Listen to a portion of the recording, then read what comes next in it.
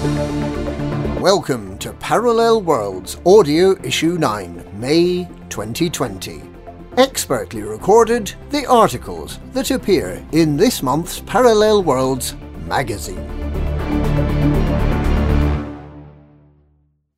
Editorial. Science fiction and futurism more generally changes over time.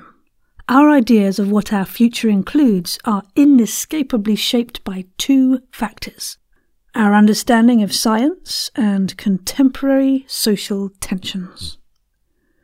One of the most interesting aspects of science fiction for me are the what-if thought experiments it allows. As our Let's Talk About this month explores, Altered Carbon is one of Netflix's hottest sci-fi properties, and, the first season at least, extrapolates smartly from the central conceit of extended human lifespans to ask how that would change society and our ideas of self. The Mad Max franchise has been prodding at the frayed edges of society for 40 years, asking what we would be like if it all just blew away. And Flowers for Algernon, this month's featured sci-fi classic novel, questions just how much our personality is underpinned by our intelligence. But the really interesting thing is how these questions change over time. The questions sci-fi asks reflect the times in which it's written. Asimov's predicted future of androids and people living side by side just hasn't come to pass. Only a few companies are working on humanoid robots, mostly as curios. The robot dawn happened, of course, but they're all grabby arms in factories or simple software bots, force multipliers specialised to one task. AI is the current hot topic in science fiction, on display in Altered Carbon, the wargame Infinity, and nearly everywhere else. But is it obvious that sentient supercomputers will come to pass? We need computers to perform specific tasks. It's not clear that a computer that could park a car, play chess and appreciate jazz would be any more economically useful than a robot that looks like a human. This may sound ludic, but consider this. We are nearly always wrong when it comes to predicting the future. Nothing dates like science fiction. The truth is that we can't foresee what we can't foresee. Arthur C. Clarke was right when he said that any sufficiently advanced technology would be indistinguishable from magic. But I don't think that's the point, ultimately. See, science fiction isn't just about predicting the future. If it was, and we were better at it, the creators of all the works I've just mentioned would have become bookies, not writers. The real purpose of most science fiction is not to provide a telescope to the future, but a mirror to the present. To use time as distance, to remove us from our present and allow us to look back at it critically. And this isn't a trait exclusive to sci-fi. Terry Pratchett's Discworld novels, revisited in this issue, are a towering masterpiece of withering satire. So, in this issue, we explore a plethora of prisms through which to examine our present, our society, and ourselves. Nothing does this better than the fantastic.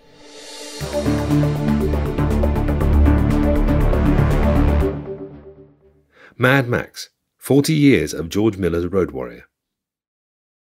The Mad Max films have seeped into popular culture in a way few franchises manage, but are still often overlooked. Their ultra-violence and moral ambiguity feel very modern, yet the first installment arrived back in 1979.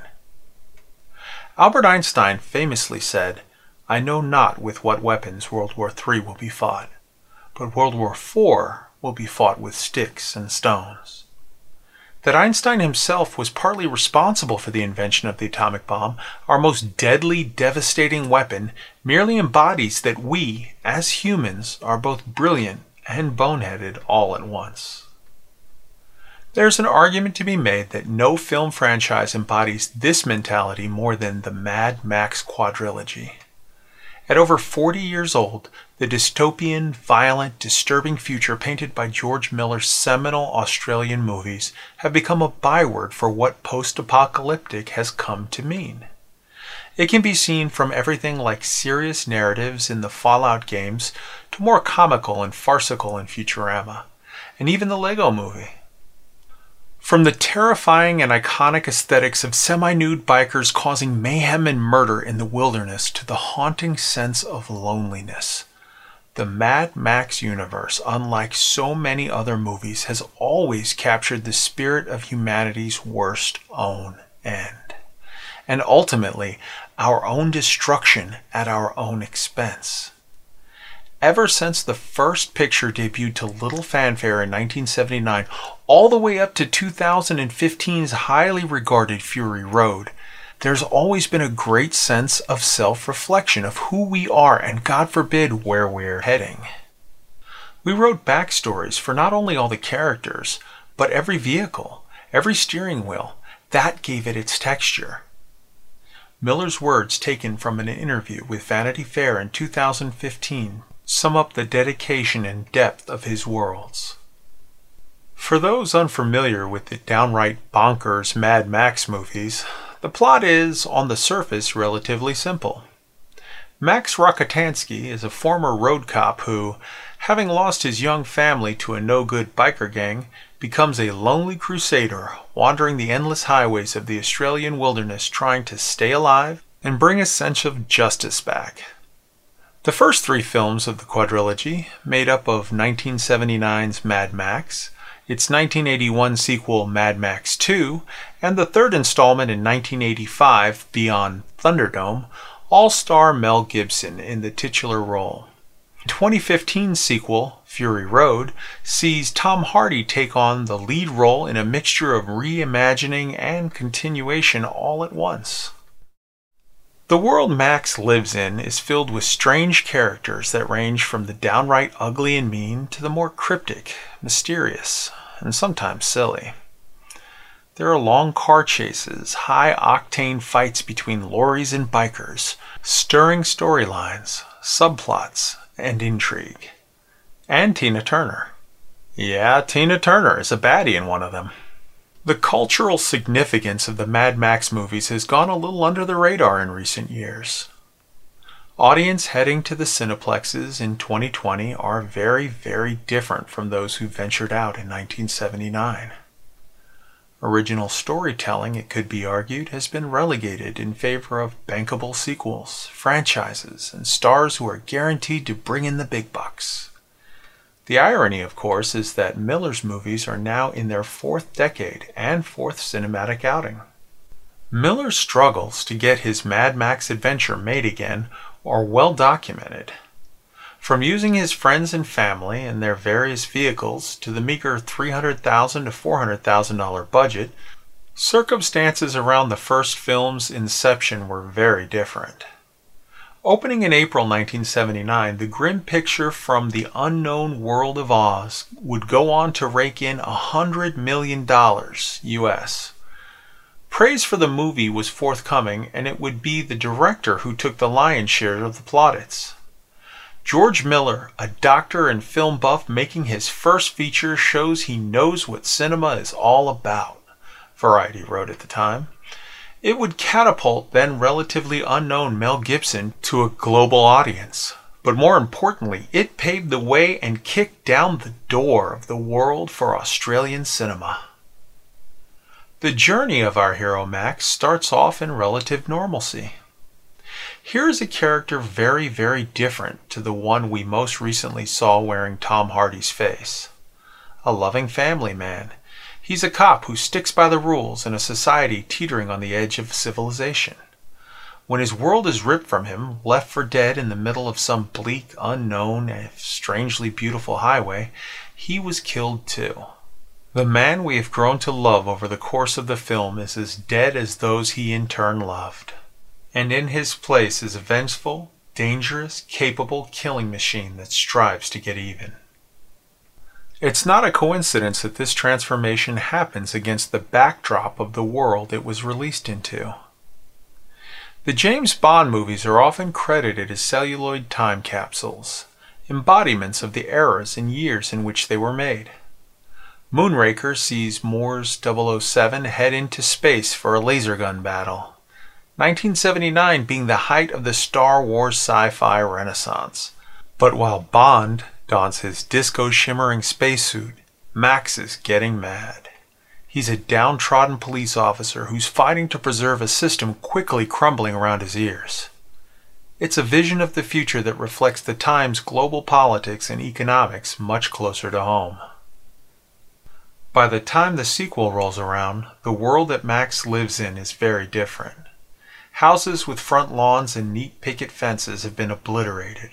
Society has crumbled under the weight of war, and we're left scratching about in makeshift shanty towns made of old scrap iron and hollowed-out buses. "I'm just here for the gasoline," Gibson mutters in one scene. The lone warrior stumbling across a pocket of society, still clinging to the hope that if they try to stay humane to each other, then it'll be okay. Even if there's a sadomasochistic biker gang circling, quite literally, around their little haven. This is 1982, almost in a nutshell. The Cold War kept everyone awake at night. Most people felt that the button was never far from being pushed. Between 1981 and 1984, the fabled doomsday clock was switched from 4 minutes to 3 minutes to midnight, signifying that society was, once again, prepared to destroy itself in a nuclear Armageddon. That Armageddon never came. Not in the 80s, at least. And while the core message of Mad Max 2 was one of, "What have you done?" there's still a sliver of hope that audiences can cling to in arguably Miller's finest work. Max helps the villagers escape, at his own cost, naturally, and he's left to wander the roads again, by himself, eking out his existence, when nothing else seems to matter. The road warrior, like everyone else around the world, in that dangerous time, kept going. By the time Beyond Thunderdome was released in 1985, the franchise had become hot property, as had its star Gibson, who was fast becoming the go-to leading man in Hollywood. The tone of the third Mad Max movie is very different. The tragedy of producer Byron Kennedy's death while scouting for the movie hung heavily over the production. Miller shared directing duties with pal and collaborator George Ogilvy. In his own words, "I had a lot on my plate." There were even doubts about the movie's entire production. The picture was made and opened on July 10th, and since that day has divided fandom and critics alike. Many can't decide if it's a high point or a low point for the franchise. Flashes of brilliance seem to sit uncomfortably along moments of pure Hollywood hogwash. And that was reflected in the box office, returning just $36.2 million in North America on its $10 million budget. Despite the turmoil behind the scenes, Beyond Thunderdome has still earned its own place in popular culture. Much of the action takes place in a town overseen by Tina Turner's perfectly pantomime auntie entity. She stomps on those who oppose her, dressing her tyranny up as being for the greater good. The people of Bartertown are led to believe they now live in what the future should be like, fair and equal. But it's a dictatorship, pure and simple. It all would sound familiar to a 1985 audience. In a world divided in two, quite literally between East and West, there are two opposing viewpoints towards economics and society. Consumerism is worshipped in the West by yuppies, while the ideals of communism make for harder times in the East. Beyond Thunderdome smashes the two together, a pastiche on both ideologies, thick with satire.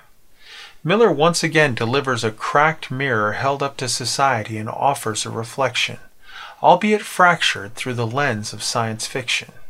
After Beyond Thunderdome, there would be a long absence from the Mad Max universe. Audiences were teased and given false hope for almost 30 years. A number of mishaps, blunders, studio interference, and time meant that Mel Gibson had his swan song. When Fury Road was released, it was Tom Hardy who wore the battered leather jacket and leg brace. He inherited the keys to the Pursuit Special, and boy did he take it for a ride. The world was a very different place. 3 decades can do that to a planet. Yet somehow when the vast opening shot of Fury Road appeared on the big screen, there was no sense of nostalgia. The world depicted felt fresh. Miller delivers in Fury Road a Mad Max movie built for the audience and time it occupies. The iconography is the same. We're still in the desert, still with our road warrior, still wanting him to succeed. Yet this world, this old, new, future world, has still somehow moved with our times. We're introduced to the fascist cult leader, Emerton Joe, an aging man staving off death at all costs as he tries to secure his own legacy and future through oppressive masculinity and violence. Charlize Theron's Imperator Furiosa, whose standout performance and character arc makes her arguably the co-lead, is the world-weary warrior trying to get the hell out of Dodge, taking the women destined to be slaves for their grotesque master with her. And into this strange setup comes Max. Hardy's portrayal of the character differs slightly to that of Gibson. Here we have a much more angst-riddled Max who battles his own demons more vocally than in previous installments. We live in a time of social upheaval, and that's reflected in Fury Road. The new, the future, races across a barren landscape potted and pitted with danger, both natural and man-made, in a bid to be free of the world it longs to leave behind. Max is the conduit through which this happens, and by the end of the picture his job is done. He has no place in the new world. It's not for him. He was there merely to facilitate a future where there was none before. A powerful, touching scene from Fury Road suggests that even in the chaos of the Mad Max universe, there is still a future. Bathed in a cool, calming blue hue from the desert night, one of the wives is shown seeds. It's not long, 30 seconds or thereabouts, but as a moment among the madness, it is profound and touching. Seeds represent the future. They are an investment in times yet to come. The 4 Mad Max films aren't just great fun, though the car chases are amongst cinema's most thrilling. They're tight, brilliant films carrying prescient messages about ourselves, our instincts, and what happens when the chains are off. George Miller's films have always argued that we are our own worst enemy, and the Road Warrior and his world have become a dominant vision of what our world could become. They are a giant, glaring, neon sign pointing to a possible future, both of our world and of ourselves.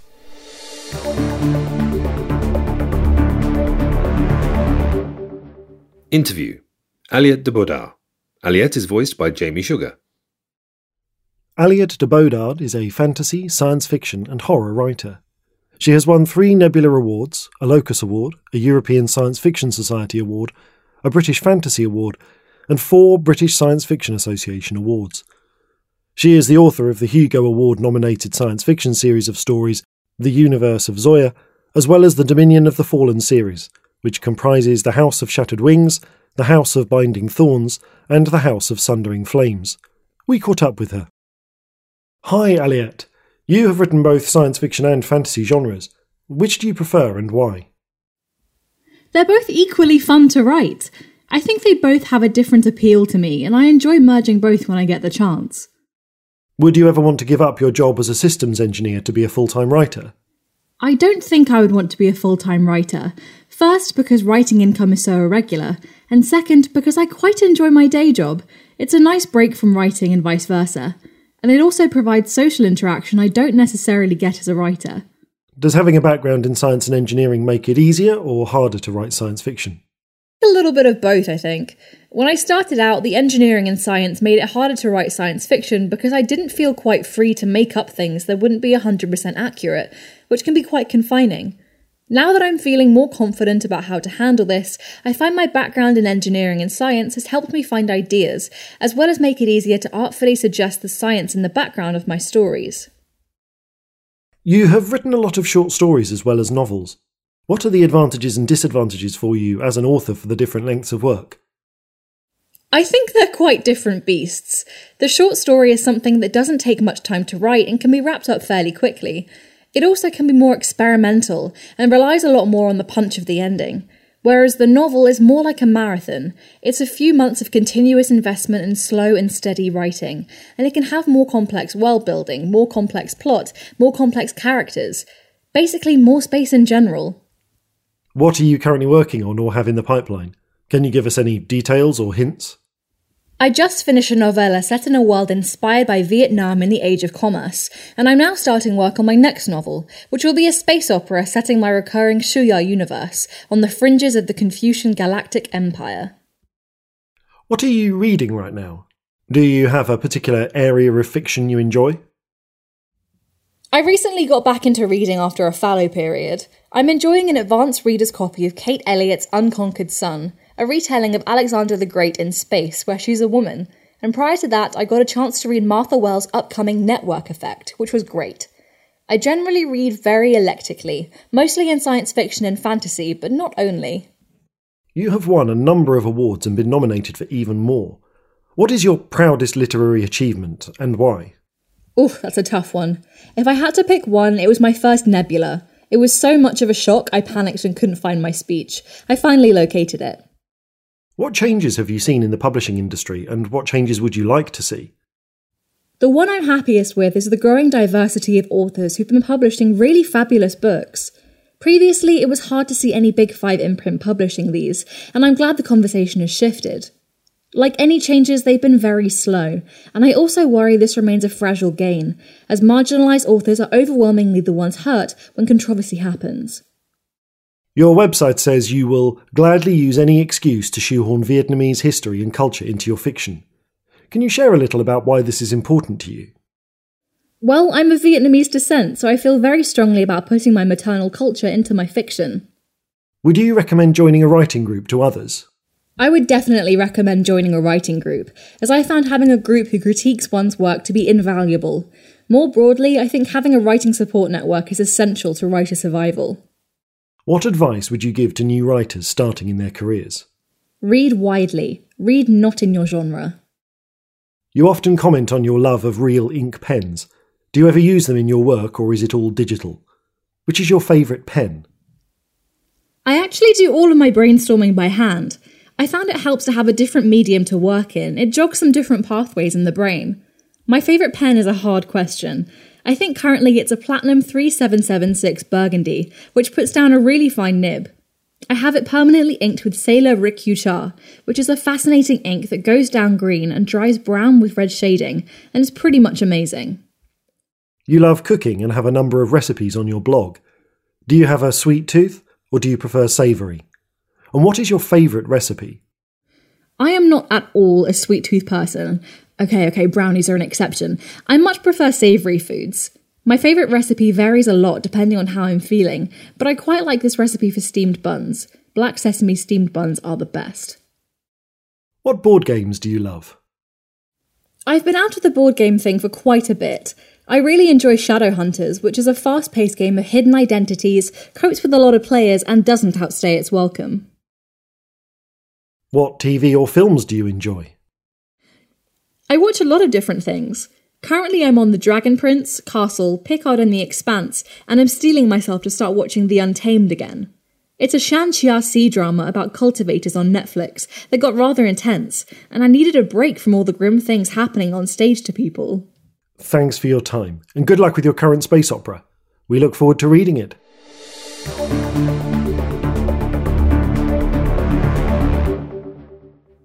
Cheap thrills. The value of video games.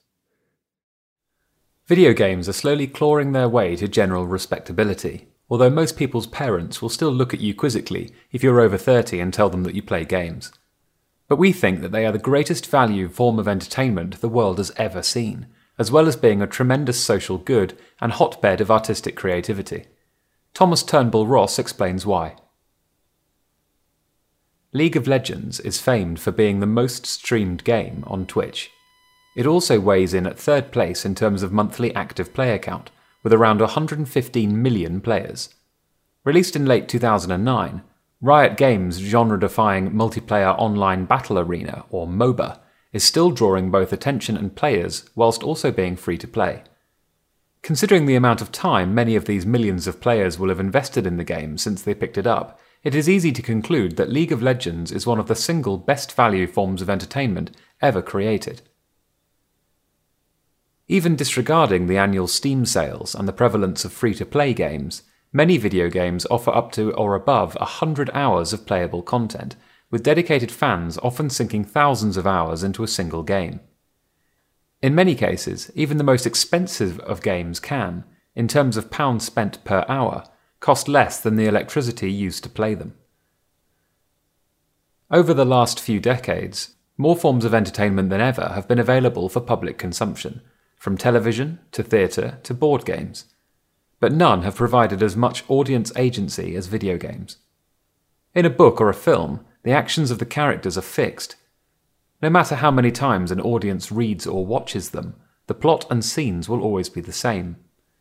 The film A New Hope always ends with the Death Star exploding and the cheesy medal scene. In a video game, however, the player can change and influence the story by their own actions, leading to a very different experience each time a game is played. These player-guided storytelling methods are, in some ways, similar to classic tabletop role-playing games such as Dungeons & Dragons, and are indeed influenced by them. This type of storytelling is a primary component in Arcane Studios' 2012 game Dishonored, Don't Nod's Entertainment's 2015 game Life is Strange, and many titles from Telltale Games. In such games, choices are often presented which directly influence later events, usually in a binary manner, do one thing or another, but sometimes with more complexity, such as choosing to poison both, one, or neither of the glasses of wine in the second mission of Dishonored. While this idea of allowing the audience to shape the story harkens back to choose-your-own-adventure books like Jackson and Livingston's classic fighting fantasy series, video games can implement such choices more subtly.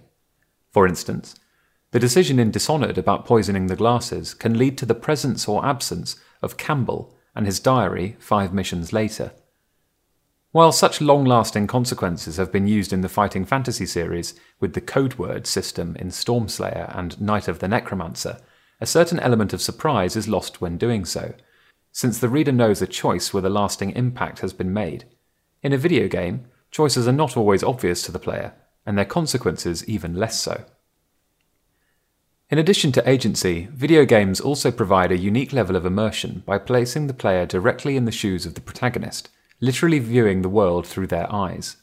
In video games, players are brought that much closer to the characters and their story, no longer an outside observer simply controlling pieces on a board, but an active participant. The player can become the character, encouraging them to become emotionally invested in the character's struggles and friendships. However, it's not just these twin elements of immersion and agency that set video games apart. In terms of raw storytelling, video games are arguably the vehicles for the most original and compelling stories being told today. It is often said that we're living through a golden age of television, with more hours of world-class series than any person could hope to watch. But we would argue that it is video games that are truly the most fervent hotbeds of creativity, and that the stories they tell can be at least as nuanced and captivating as those in films or books. Some are trite, it's true, but the same is true of any media. The tragic and philosophical BioShock series, made by 2K Games and released between 2007 and 2014, and Quantic Dream's thoughtful Detroit Become Human, released in 2018, are great examples out of many I could have plucked. Both are hailed for their outstanding storytelling, made possible only by their interactivity. Multiplayer games have arguably even greater replay value than single-player ones, due to social as much as artistic aspects. Massively multiplayer online, or MMO, games use social elements as a key part of their structure, from 4-player teams hunting Titanic Eidolons in the 2013 game Warframe, to the 40-strong raid parties of Blizzard Entertainment's World of Warcraft. By making late-game challenges impossible to complete alone, such games actively encourage players to seek out squad mates. They enable this through systems such as clans, player-led organizations within the game that share resources and knowledge. Many clans have become akin to online communities, bringing together players from across the world to enjoy a game they all love together. Some clans even develop friendly rivalries with each other, such as how experienced clans in World of Warcraft compete to be the first to finish new raids when they are released. The friendships made in these settings might be dismissed as superficial, but can last easily as long as those forged in the real world, and can be a source of no lesser value and pleasure. Many multiplayer games offer features for players to create temporary parties to ensure they play together, and free services such as Discord and Steam facilitate this by offering voice and text chat services over the internet. Discord in particular has proven a phenomenal platform to enable socializing with people from all over the world, instantly and for free. One of my closest friends was introduced to me via Discord, and I didn't meet him in person until about 3 years later. Meanwhile, I'm still able to keep in contact with another friend after he moved abroad, and the three of us commonly play with and against each other in a variety of online games. This isn't some kind of superficial imitation of socializing. These are real friends having real fun, more cheaply and healthily than going to the pub. Going further than close groups of friends, many professional gamers set up their own public Discord servers where fans from across the world can socialize. The professionals also commonly broadcast themselves playing games through streaming services such as Twitch, and will often react to and engage with their audience as they play, in a way that the host of even a live TV show isn't capable of. The most popular streamers receive tens of thousands of viewers when they stream, all of whom are able to watch entirely free of charge. In this way, a single person buying a game can provide hours upon hours of entertainment for millions of people across the world, for free. Even when buying and playing a game just for oneself, there isn't usually all that large a price tag attached. While it is true that some games can be expensive, with new titles often releasing at anything up to £50, the amount of playtime and entertainment one can gain is markedly higher than with other media. A cinema ticket usually costs around £10, varying based on region and other factors, and gives admission to one film, usually around 2 hours long, once. Team Cherry's 2017 game, Hollow Knight, costs around the same, £10.99 on Steam at the date of writing, and on my first playthrough it took around 30 hours to finish the game. I've since completed the game at least twice more. In total, I've spent 145 hours playing Hollow Knight, and there are still parts of the game I have yet to experience, all for the price of a cinema ticket. Even when optional downloadable content, or DLC, is accounted for, the cost of video games is still fiercely competitive with other media. This is particularly true in games like Amplitude Studios' 2014 strategy title Endless Legend, where only one player needs to have purchased a copy of the DLC to let an entire lobby's worth of 8 players experience it. This is obviously very good value for a group of close friends, but public lobbies can also be created, and it is common to find players willing to share DLC they have bought with anyone who wants to try it out. As most online games also have their own internet forums, these impromptu gatherings of random players to enjoy DLC together are surprisingly easy to organise. Of course, the amount of time to money value video games can provide is most obvious in those games that are free to play. While such games often have in-game microtransactions, most, if not all, of the gameplay can usually be experienced without paying a single penny. In Valve's 2007 shooter Team Fortress 2, every playable character and game mode is available from the moment it is first installed. The alternative weapons which the characters can use are acquired at random or by completing certain challenges. In fact, the only thing a player need ever pay for are cosmetic items to alter their character's appearance, and even then, there are free cosmetic items given out during seasonal events. There are egregious examples of predatory practices. Electronic Arts' 2017 game Star Wars Battlefront 2 found itself at the centre of the largest controversy in gaming in recent years over monetization practices perceived to be unsettlingly close to gambling. The monetization models of some free-to-play games can certainly be off-putting, and the area is something of a regulatory no-man's land at present. But we would argue that there is also a generous slug of old-fashioned moralizing in the conversation as well, of the kind that accompanied paperback novels and Hollywood films early in their respective developments. Bad actors do not make a bad industry. But many video games that cost in the region of £30 can give us hundreds of hours of pleasure and original storytelling, alone or with friends, from the comfort of home. No form of entertainment comes close to that, past or present. Compare this to board games, some of which easily cost £100, or war games, which are famously a money sink. Some people have over 1,000 video games in their Steam library, most, thanks to regular Steam sales and offerings like the Humble Bundle, having cost them around £10. It is common to hear people lament the little time they've spent in a world-class game, simply through lack of time and too much choice.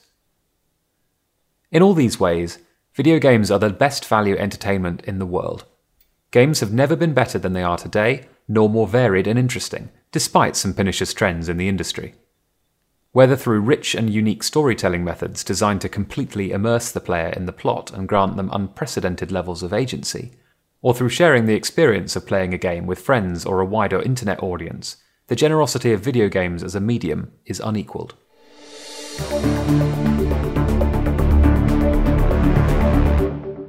Games Masterclass: Assembling the Cast. At their centre, most role-playing campaigns are about a story. Some may focus more on the combat mechanics or exploring a particular setting, but the action will generate story. And the most important part of any story are the characters, because without characters, there can't be conflict. For those games that are heavily focused on combat, this may be simple. Just roll some stats and pick a class. The character is just an extension of the player's will, but even here, where a distinct personality and history aren't required, there are still some things to consider, such as party balance. A party of bards may make an interesting experiment, but it might not be the most effective, assuming that's a consideration, of course. In fact, there are two elements to creating characters that run parallel. There's character creation and party creation. You may be familiar with spending a lot of time on the first, and the second simply emerges from that. Similarly, many players simply take the book away and return with their character.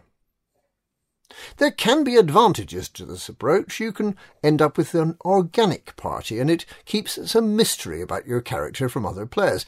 If you're going to play in a game heavily focused on player versus player conflict, this may be quite important, as you may not want others to know everything that your character can do. Even without that aspect, some surprise in backstory can make for fun and interesting revelations during the game. However, I would argue that it's better to start with the creation of the party and then create the characters, reversing the more traditional method. I've mentioned already the idea that you want to maintain an effective party balance in a more combat-focused game, but this idea of balance in the party extends to more narrative aspects as well. From a mechanical perspective, unless you're deliberately running a game aiming to subvert the concept, like the example of an all-bard party mentioned earlier, then you want every character to be able to do different things. Think of the party like being a crew from a heist story. Each character has their own niche or expertise that they bring to the team. In fact, they're often hired specifically for that expertise.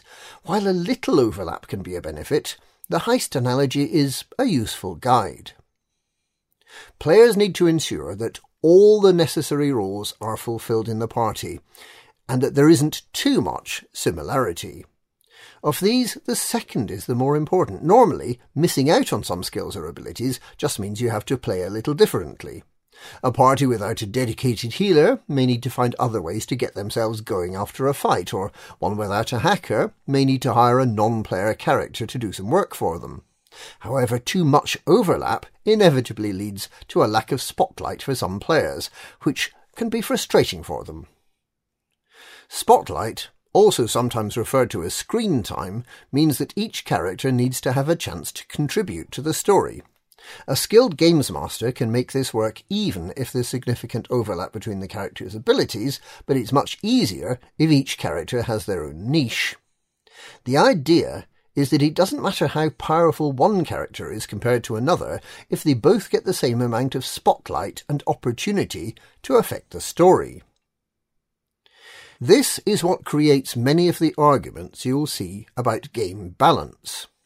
To take an example from Dungeons & Dragons, wizards are often considered unbalanced. Why? Is it because they have special powers that others don't? Not really, although this feeds into it. Because they can do more damage in a fight? Perhaps, but not entirely. It's because they can do it all. They can throw out more damage than the fighter, get around traps better than the rogue, and solve problems that nobody else can outside the dungeon as well. Handled badly, they're likely to get far more spotlight than the other characters. Spotlight is important beyond mechanics. It also feeds into the more narrative parts of the wider campaign story, and so is important right from the character and party creation, because a story-based campaign will consider a character's background, description and personality, as well as what they can do. It's all very well having each character have different skills, but if, for example, none of the characters comes from a noble background, that may limit options in how players interact with the story. At the same time, if everybody's a noble, nobody gets a chance to shine during the ball, where their refined upbringing really counts. Again, the second problem is bigger than the first. If you have no nobles, perhaps you must steal invitations and sneak in, which could be a fun story itself. The lack can be worked around. But if everyone can do it, you end up with one or two people leading and the other players watching. However, if you have a party of a couple of nobles and some servants, that may open out the opportunities for everybody to do their own thing and have an awesome moment, or it may split the party. It depends on your story and play style. Naturally, sometimes the theme of the game will be at odds with this advice. Perhaps the concept that the group has come up with for the campaign is a bunch of nobles who are trying to make their own way in the world. If so, fair enough, that sounds fun. However, for those aspects that are locked down and constant, you need to find other ways to differentiate. Perhaps the characters come from different nations or cultures, or each has a different attitude to various in-setting issues. Speaking of attitudes, there are some elements of this that the group should discuss together, because if a player unexpectedly ends up being the only one who would prefer bloodless solutions in a party that otherwise doesn't care about the body count, that can spoil the fun. Of course, some players will love this tension. There are very few hard and fast rules. To return to Dungeons & Dragons, a paladin isn't going to fit into a mostly chaotic evil party. That's unlikely to be fun for anybody. Further to this, ideally each character will have a reason to want to be in the party, and whilst the Games Master can be involved in planning this, the responsibility shouldn't entirely rest there. You should discourage your players from planning a character who doesn't want to be in the party. At least, not without a plan for this to change. It might be fun for a few sessions to be the pirate that's afraid of water and gets seasick, but if they're always looking for an excuse to leave the crew, that's going to get old very fast. It's wonderful if these reasons for being in the party involve the other characters. Perhaps they're all members of the same family, or old friends that have been together for a long time. Alternatively, there's nothing wrong with an external impetus to remain together. Perhaps all the characters are criminals, being forced to work together to avoid a death sentence. However, each player should be willing to buy into whatever concept the group comes up with, or at the very least have their own reason for sticking with the party, and plan their character accordingly.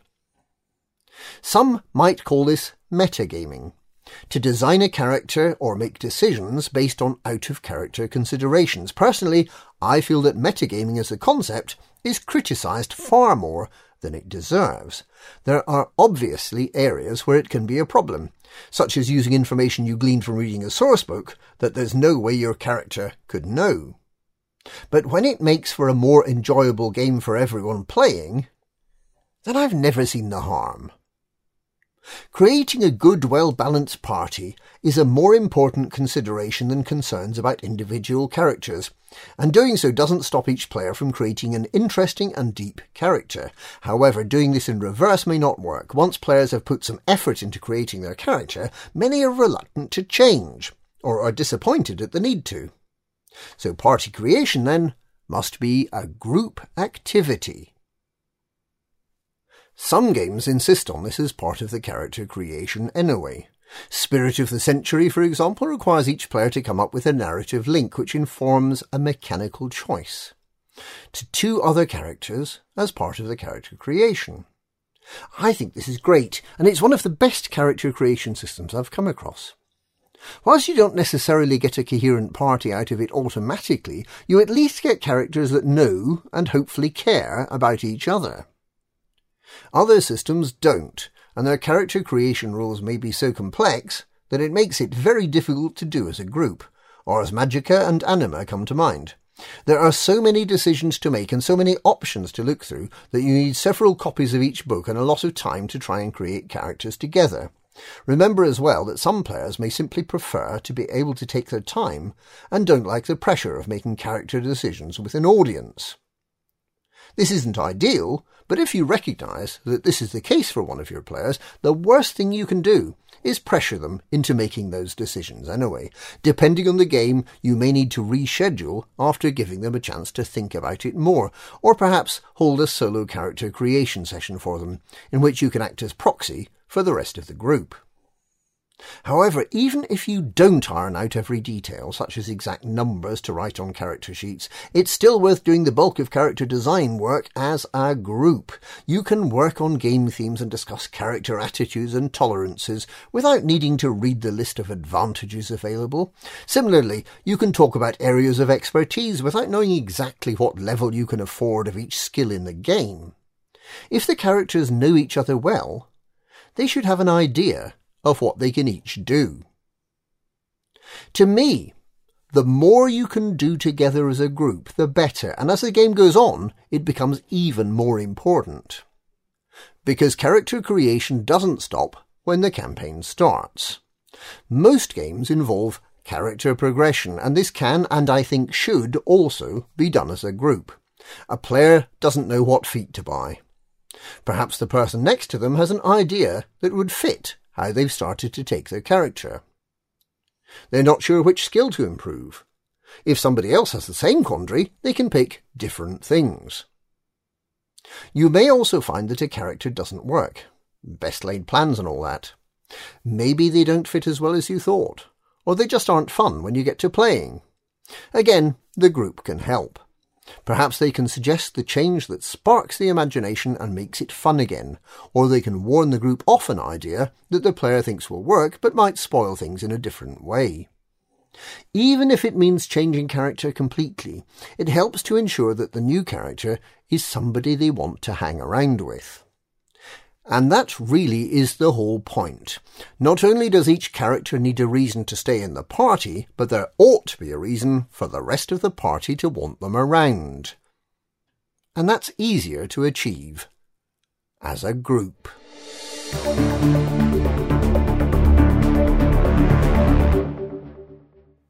Book Review: Million Eyes. Time travel fiction is of a particular flavour that doesn't always fit neatly into a specific genre. For sure, it's speculative fiction, but is it sci-fi? Historical fantasy? How about a dash of conspiracy thriller? Million Eyes by C.R. Berry includes all of the above in this new novel from a young author. "I shan't be long," says King Edward II of England on the first page of this book. Shan't. What a lovely word. It has unfortunately fallen into disuse as part of what we call the archaic English language, and so here serves as a marker of a different tongue, a different time. Anyone who uses the word shan't surely isn't from our millennium. Of course, no one would have used the word shan't in England in the year 1100 either, as the country's language was shifting between Old and Middle English through the medium of Anglo-Norman. Edward himself hardly recognises any of the modern English words on the title of a mysterious tome he carries, The History of Computer-Aided Timetabling for Railway Systems. Still, words like shan't, like regressive social norms and alien perspectives on divinity, are excellent markers to make a scene feel like it took place long ago. The feel of a time is particularly important to stories that take place in decades or centuries past. That's why period movies spend millions of dollars on antiquated clothing to create the feeling that we are revisiting a time long past.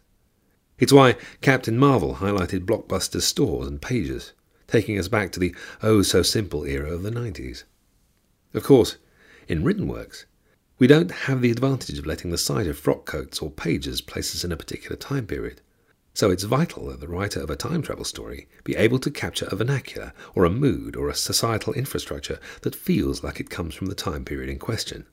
And Berry proves adept at this.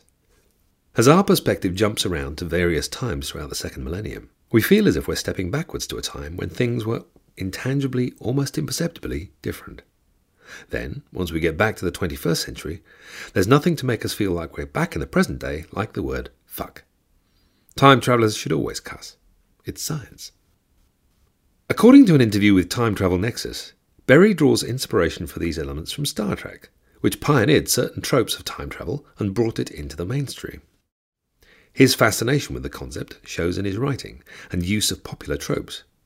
What's going on in this timeline? Someone check Wikipedia.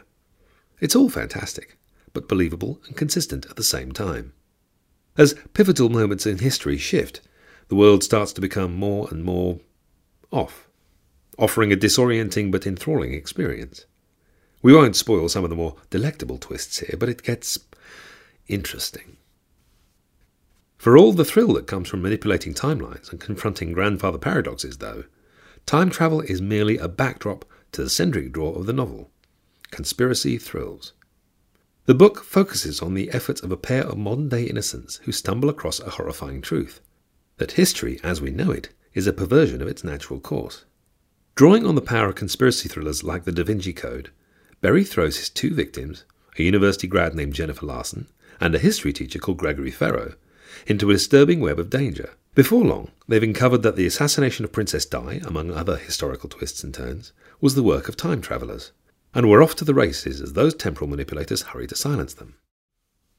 Knowing that we humans have an ancestral fear of being watched by something we can't see makes the terrors these two heroes face even more horrid, as the titular Million Eyes Corporation is constantly watching through the massive network of technology built up through consumer goods production. It's like something out of Orwell's 1984. Or real life, actually. That terror is brought to the UK as Larson and Ferro have to fight for more than just their survival, but to track down this story's MacGuffin, a mysterious textbook. But this MacGuffin moves through time as well as space, making it all the more dangerous and difficult to find. As their efforts progress, Larson and Ferro demonstrate one of the most important elements of character work, believable and genuine conflict, as conflicting priorities drive them apart. Million Eyes is the first in a trilogy, and to that end is in large part set up for what comes next, or before, or at the same time. Who can say? At any rate, Berry does the necessary work to build his world and set the stage for future adventures set in it, with clearly understandable stakes and forward momentum. He does a decent job of doing that setup in interesting ways, although does take us a little too far into the weeds at some points. His characters, including a number of historical figures brought to life by their proximity to historical pivoting points, are believable and real. His writing is clear and easy to understand, even as the world twists and turns. Million Eyes is a strong start. One of its most notable omissions to a reader today is the lack of any reference to COVID-19 and its impact, although that might be explained in universe by the so-called butterfly effect and the impact of historical changes on the story's world. It's most obviously not included in the present and near future time of the story, because the coronavirus was not yet present in the news cycle when Berry wrote the book. It'll be interesting to see if and how he incorporates this new twist in our planet's history in future volumes of the trilogy. Still, if you're looking for an escape from current events and can handle the disorienting effect of the fractured fictional alternate timelines, Million Eyes is an excellent read.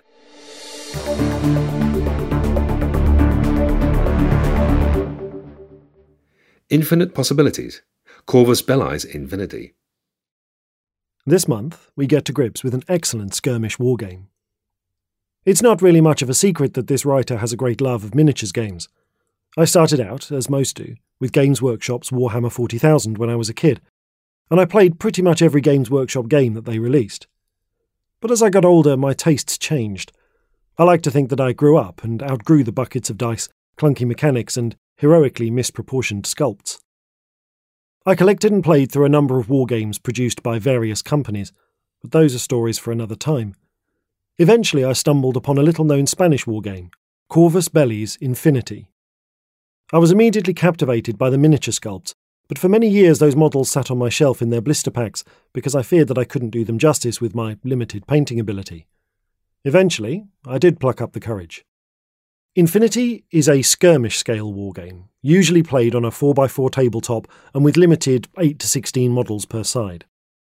Unlike many wargames, terrain is dense and usually urban, representing street fights and covert limited-scale operations.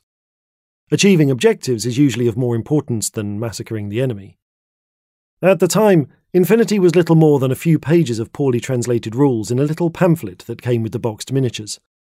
It was intriguing because it so obviously hadn't come out of the Games Workshop mould. The game mechanics were based on 20-sided dice, not the typical 6-sided dice that so many other games used.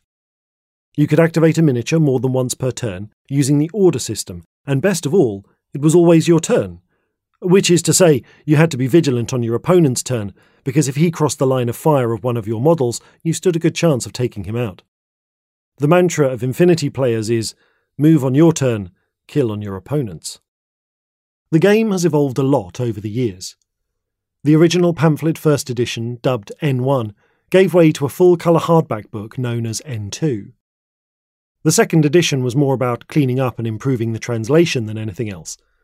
The models at this point were very much inspired by Japanese manga, which was part of the aesthetic that attracted me to the game in the first place. Quite a few of the sculpts depicted female soldiers, and while some were clothed in full body armour, there were many cheesecake poses, wearing crop tops and miniskirts.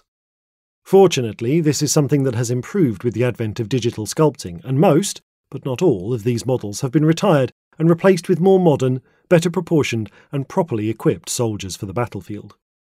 Infinity is set about 150 years into the future, and mankind is as balkanised as ever. The main political power blocks have reached the stars and settled several systems through a series of naturally occurring wormholes that need to be forced opened and maintained by complex technology.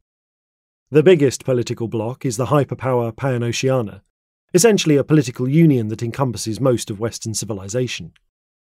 Its principal rival is the Yujing, a union of the Asian states under a resurgent China. The third great power is the Haq Islam, a unified Islamic state encompassing the Middle Eastern countries. All three of these powers are represented in a United Nations-like body called the O12. There are two further human powers outside of the O12. The Nomad nations are based on huge starships that ply the spaceways. They reject the power of the O12 and specifically the benign AI that runs the human sphere on its behalf. Then there's the rediscovered colony of Ariadne. Tough, low-tech survivors, descended from a mixture of Kazakhs, Scots, French and Americans. They operate their own territorial claims on the harsh frontier world of Dawn. Set against the human sphere is the great enemy. The combined army are the vanguard of an alien cooperative ruled over by the Evolved Intelligence, an alien AI. First contact did not go well. The Evolved Intelligence has subjected, co-opted, and even eradicated other alien civilization, and has now conquered humans. Over time, principal armies of the powers have been broken down into sectorial, themed sub-armies to give greater flavour and the variety of forces you can deploy in an Infinity game. Additional factions and sectorials have been added along the way. The third edition, N3, overhauled many of the rules, mostly for hand-to-hand combat, which is rare in Infinity. Most importantly, the hacking rules were rebuilt. Hacking is Infinity's magic system, allowing the deployment of tactical hackers who can disrupt communications and take out high-tech weapon systems, like the mighty TAGs, tactical armoured gear or mech suits. Infinity's world changes. Most of the story of N1 focused on the conflict between human factions, territorial control and political sabre-rattling, with the alien conflict on the fringes. N2 saw the first hints that Corvus Belli were prepared to make radical changes to the story. A seemingly minor backstory concerning a Yujing special character, Tiger Soldier Kodali, saw her listed as missing in action, presumed dead. Her character was removed from the army builder and was no longer playable. On the surface, this could have been the company rebalancing an unbalanced character, but it wasn't. The current edition of the rules is now N3, and has a number of supplements that have inched the storyline forward over the past few years. The big change for N3 was a massive clean-up and a concerted effort to get the English translation right, to tap into the UK and America markets. This went hand in hand with the early release of a special army box, US Ariadna, that saw the development of the American sectorial army as part of the larger Ariadna force. Naturally, the appearance of this US Ranger-style force went down very well in the USA and helped springboard the game to a new audience. Then came the reintroduction of Kodali. She didn't fight for the Yu-Jing anymore. She was fighting for the evolved intelligence on the side of the aliens. Up to this point, only the human factions had had named special characters. Kodali represented the first of the Combined Army special characters fighting against her former masters. The first supplement for N3, Human Sphere, introduced new factions to the game. Aleph, the forces of the human AI, took to the field to combat the Combined Army assault on the world of Paradiso. The Aleph forces were spearheaded by the Homeric Greek-styled Steel Phalanx, artificial AI humans designed to be recreations of the Greek heroes of old, led by an AI recreation of the legendary warrior Achilles. They were designed to inspire humanity to unify and fight together as a single race against the invading Combined Army. A second alien faction was also introduced, the Tohar. Masters of bioengineering, the Tohar have long been engaged in a bitter struggle with the Combined Army, and it remains to be seen whether the old adage, "the enemy of my enemy is my friend," will hold true here. The Tohar have a longer, hidden backstory, interfering with human colonial efforts and pulling strings behind the scenes. The Uprising supplement cast the human sphere into greater political turmoil and infighting as the Japanese state, long subsumed into Yu-Jing, fought its way free to become its own independent nation. This book also introduced many themed mercenary forces and greatly weakened the economical and political power of the Yu-Jing. This represents the second major upheaval in the world of Infinity. The third offensive supplement brought the focus back to the Paradiso front, as the Combined Army pushed through the human defences like a lawnmower through a flock of overfed pigeons. Only now do we start to see the capability of the alien forces. What the humans believed to have been a full-scale invasion of Paradiso in the first and second offences was nothing more than a recon in force and probing assault, respectively. The third offensive was the establishment of the beachhead. It is starting to dawn on the human sphere just what is coming. The Daedalus Fall supplement explores more about the relationship between the human sphere and the alien Tohar. The Daedalus wormhole that connects Paradiso to the Tohar homeworlds is sabotaged, cutting off the Tohar forces in Paradiso from reinforcement and resupply. But was this the actions of the Combined Army or of the Tohar themselves? Now humanity stands on the edge of a precipice. The Combined Army prepares to launch a full-scale invasion of the human sphere through the Archeon wormhole in the Paradiso system. Corvus Belli are, at the time of writing, finalising their recent and first Kickstarter campaign. Infinity Defiance will be a dungeon crawler board game that tracks the fate of a few key heroes and their ship, the Defiance, as it embarks on a suicide mission to cut the Combined Army's supply lines through the Archeon wormhole. This is a one-way mission. The ship and its crew will not be coming back. The rumour is that Corvus Belli will be releasing N4 later this year, and I believe we will see substantial evolution of the Infinity story as a result of Infinity Defiance. Clearly, I love the backstory of Infinity, but while this is a major selling point for the game, the miniatures are the best quality sci-fi models you will find anywhere. They have character and are properly equipped for their role on the battlefield, most being in full body armour. Human troops don't go alone onto the tabletop. They are supported by hackers and remotes, semi-autonomous robots that bring fire support or simply act as a baggage train. Then there are the tags, whose massive all-metal models are brilliantly assembled. In game terms, they offer considerable firepower, but you had better protect them, or an enemy hacker will take them offline, or worse, override them and use them against you. Although massive battles do occur in the Infinity world, they are not the focus of the game. Instead, the game focuses on small-scale skirmish, tactical and covert operations. Hitting the objective and getting out is, more often than not, the preferred way to win a scenario.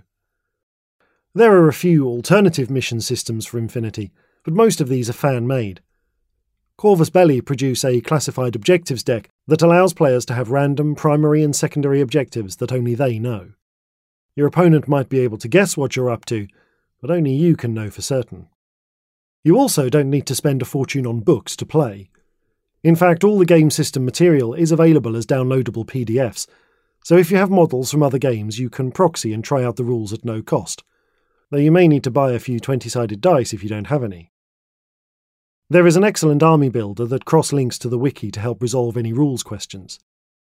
Of course, you will want to buy the books eventually. They are full of lovely artwork and interesting backstory, but you don't need them to play. There are several introductory box sets available that are excellent value. Simply choose the one whose forces interest you. They come with a quick start version of the rules that progressively introduces the concepts of the game through a series of linked missions. Each comes with 2 starter forces that are an excellent foundation to expand your collection of models from. Each box comes with cardboard buildings and a poster-sized playmat. It can really help to have an experienced player teach you the basics, but don't be disheartened if you don't win a game against them. Infinity rewards player experience and tactical planning. More than any other game I've played, you need to hit the table with a solid plan, know how your models will work together, and support each other. Like all games based on dice, sometimes luck is just not on your side, but more often than not, the better player can still pull out a win by completing objectives over simply gunning the enemy down. Find out more at www.infinitythegame.com.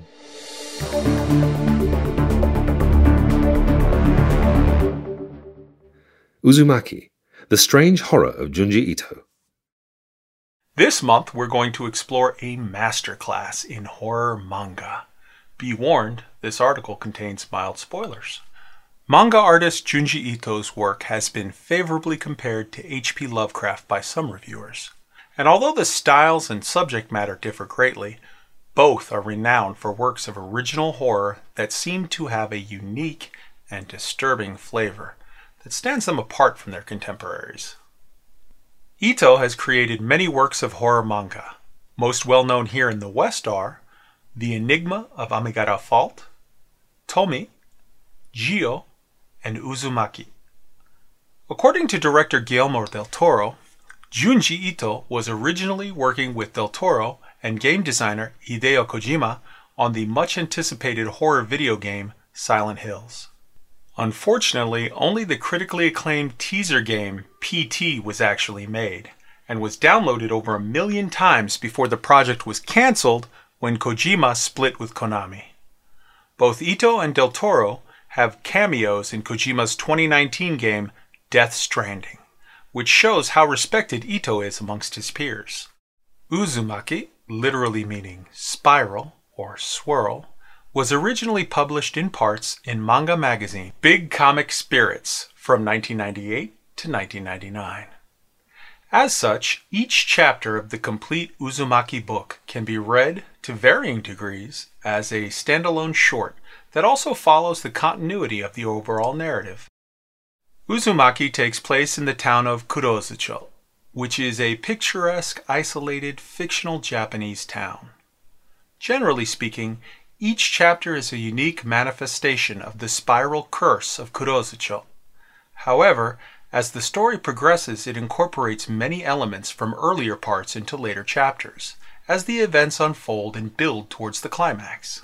As much as there can be considered protagonist in Uzumaki, Kirigoshima and her boyfriend Suichi Saito are our windows into the events as they transpire. When the story begins, Suichi already seems to understand what's happening, and through him we learn that the town has become contaminated with spirals. Like much good horror, Uzumaki's core is a very simple, albeit preposterous concept, which Ito leans heavily into. Feeling out the extremes of what an obsession with spirals might actually mean when taken to its ultimate conclusion. A lot of Japanese horror has a spiritual or supernatural element to it, and Uzumaki makes no apologies for the general idea that there is some type of non-specific curse causing all the strange events. It quickly becomes apparent that even the fabric of reality itself seems obsessed with spirals, and even natural phenomena like winds and water begin to take on spiral forms. In an extra chapter at the end of the book, Ito presents a fictionalized account of how he researched Uzumaki. I attempted to find an answer to the secrets of this enigmatic shape. He goes on to study spirals, eat spiral food, read books on spirals, and finally goes to visit a mad hermit who offers to reveal the secret of spiral if Ito presents him with more spiral food to eat. Unlike many Western horror stories, as well as much of the rest of Ito's work, Uzumaki doesn't really follow a protagonist as they battle, escape, and defeat the horror. Instead, the focus is on the spectacle of the horror itself. The protagonist exists mainly to give us eyes-on events as they transpire, and it's notable that neither Kiri or Suichi actually try to really do anything about the curse. In fact, pretty much all of the characters we encounter in Uzumaki just accept what's happening and try to survive it, which is tricky as the curse itself seems to strike somewhat randomly. Although sometimes it also seems to bestow some very specific punishments and even some blessings on certain characters. Overall, there's a sense that the curse isn't entirely without some unknowable motivation. And this is perhaps where the similarity with Lovecraft's cosmicism comes through the most. There's an underlying feeling that there are vast forces at work beyond the comprehension of any mere mortal.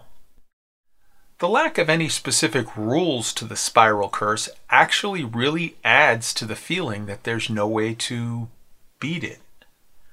In most horror, at some stage, someone, usually a wise elderly foreigner, is able to give the main character some neat exposition on exactly what's going on, which often lays out a series of conditions by which the protagonist can at least make it to the end of the story. Not so with Uzumaki. Everyone seems pretty well clued in, at least after the first few chapters, that the town is cursed by spirals. Yet they can't seem to figure out what to do about it. It's remarkable how long the townsfolk actually just go about their normal business despite all the strange things happening.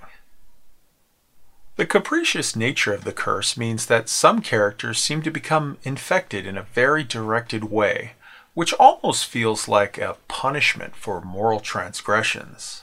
Those affected to lesser degrees tend to be able to survive or make it through. Both Kiri and Suichi have some mild signs of spiral infection at various stages, but seem to be able to overcome it, as though it was a virus that their immune system defeated, leaving them resistant. Similarly, Kiri's father is one of the earlier infected.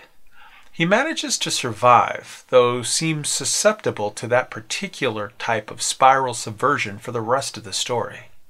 Suichi's family is not so fortunate. Very occasionally, however, the curse actually seems to work as something of a boon to the victims, in a twisted sort of way, pun intended. The first chapter revolves around Suichi's father, who has become increasingly obsessed with spirals. That obsession goes so far that he actually starts to distort bodily. He doesn't seem to be distressed by this, though. There's an almost religious rapture in each new disturbing development. Similarly, two young people facing a Shakespearean tragedy in a later chapter, lovers separated by warring families, find themselves literally becoming inseparable as they twist together. Other characters, though, definitely don't get any kind of benefit from the curse. One girl seems to accept the spiral into herself somehow and initially benefits from the effects, but is physically consumed by it as it grows. Another character mutates into a human-snail hybrid for some reason, and yet another mutilates herself attempting to remove all the spirals from her body, fingerprints and all. All this happens in just the first few chapters as the curse begins to spread through the town. One difference between Lovecraft and Ito is how they approach telling stories. Manga is all about storytelling primarily through images, and the visuals carry a large part of the horror. As you read Uzumaki, you'll be feasting your eyes on all manner of disturbing art for as long as you can stand to turn the pages. Ito has a particular style that adds to the disturbing nature of whatever he's drawing. somewhere between sketch realism and suggestive mark-making. The classic manga black and white prints add to the bleak feeling evoked by the story. You'll be left in no doubt as to what he's showing you at a glance, but there's a level of detail to each panel that forces you to study these horrific images in order to extract the full meaning from them. Manga is very rooted in Japanese culture, and therefore there will be some things we Western readers sadly miss out on due to the cultural differences.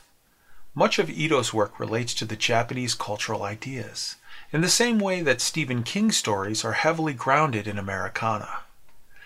Usually, spiral patterns mark characters' cheeks in Japanese comedy cartoons, representing the effect of warmth, explains Ito. However, I thought it could be used in horror if I drew it in a different way. Those with more understanding of Japanese culture will undoubtedly notice all kinds of subversions like this that amp up the horror. For the rest of us, there's still plenty of less subtle horror in there.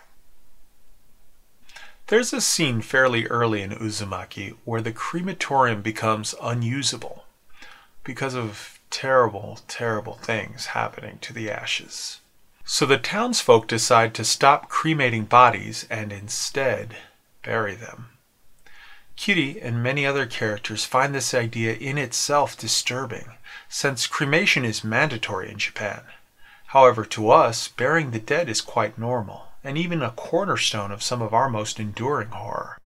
Ito also heavily references a type of old-fashioned Japanese housing known as a row house, which the townfolk are forced to fall back on later in the story. While it's easy to understand what he means, for a Western reader there's no cultural underpinning. It's just a crappy old house. But Ito doesn't use them lightly, and some of his intended meaning is obviously lost in translation. Throughout Uzumaki, Junji Ito delivers horror from two angles, psychological and the more gory sort. The psychological aspect comes in right from the start, as the first manifestations of the curse were introduced to take the form of obsession. In this regard, Uzumaki really is comparable to some of the best of Lovecraft's works, as characters become unhinged. It's Ito's ability to visually represent this that really stands out. With each page, you are shown a progression of subtle changes that slide from psychological horror into body horror and the subversion and distortion of the human form. For this writer, personally, one of the early stories that makes me shudder even now is the poor woman that becomes phobic of spirals. Wonderfully and terrifyingly, Ito foreshadows what is to come when she's first admitted to the hospital. We see a wall chart in the doctor's office showing a cutaway of the human head, revealing that the cochlea in the inner ear is a spiral shape. This is how Ito plays with both the characters in Uzumaki as well as the reader. We as the reader know what's likely to happen, at least in a vague sense, many pages before it comes. Just like the residents of Kurozucho know they are falling victim to the spiral curse. The magic is that when it does happen, Ito still finds a way to make it more viscerally disturbing than you might have imagined. Being introduced to a character that is obsessed with spirals enough to have trained his freakishly elongated tongue to curl back on itself should give us a hint as to what his eventual fate will be. When you reach the end of that chapter, though, the full horror of what he's done to himself is revealed in a glorious full-page illustration. There have been a couple adaptations of Uzumaki to other formats, most notably the 2000 live-action film directed by Akihiro Higuchi, which by all accounts is okay. As with many live-action versions of printed works, it doesn't quite capture the feel of the original and should be viewed as its own entity. Generally, though, manga makes the jump to anime very effectively. One Punch Man, Naruto, Attack on Titan, covered in issue 7, and many other popular anime titles started life as manga. This year, the anime version of Uzumaki will be released to the world, so if you're interested in the story but don't enjoy manga, it's likely to be a faithful and excellent adaptation. For a horror fan used to reading novels or watching films, it can be difficult to grasp the idea of a horror manga. It's very easy to think of them simply as comic books, which, while technically accurate, gives potential readers misleading impressions as to their capacity to portray true horror and not just gore and violence. When I started reading manga, I found I was mostly reading the captions and speech bubbles, and only glancing at the associated images, and therefore moving through books very quickly, as there's not much actual text. After a while, a knowledgeable friend advised me to study the pictures more, take my time with each page, see how the artist tells the story with the illustrations. For me, that was enough to make Uzumaki a really unique experience. One whose particular impact could only really be achieved through manga. Uzumaki is weird, horrifying, unsettling, and original. It plays with fear on several levels, in a way that only manga seems able to achieve. To those who haven't come across it yet, it might be time to seek it out.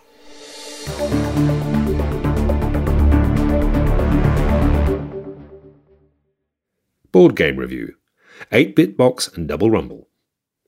Ever since the first recognizable intellectual properties in video games, designers have tried to translate them into board games. I remember playing the Pac-Man and Frogger board games in the 80s.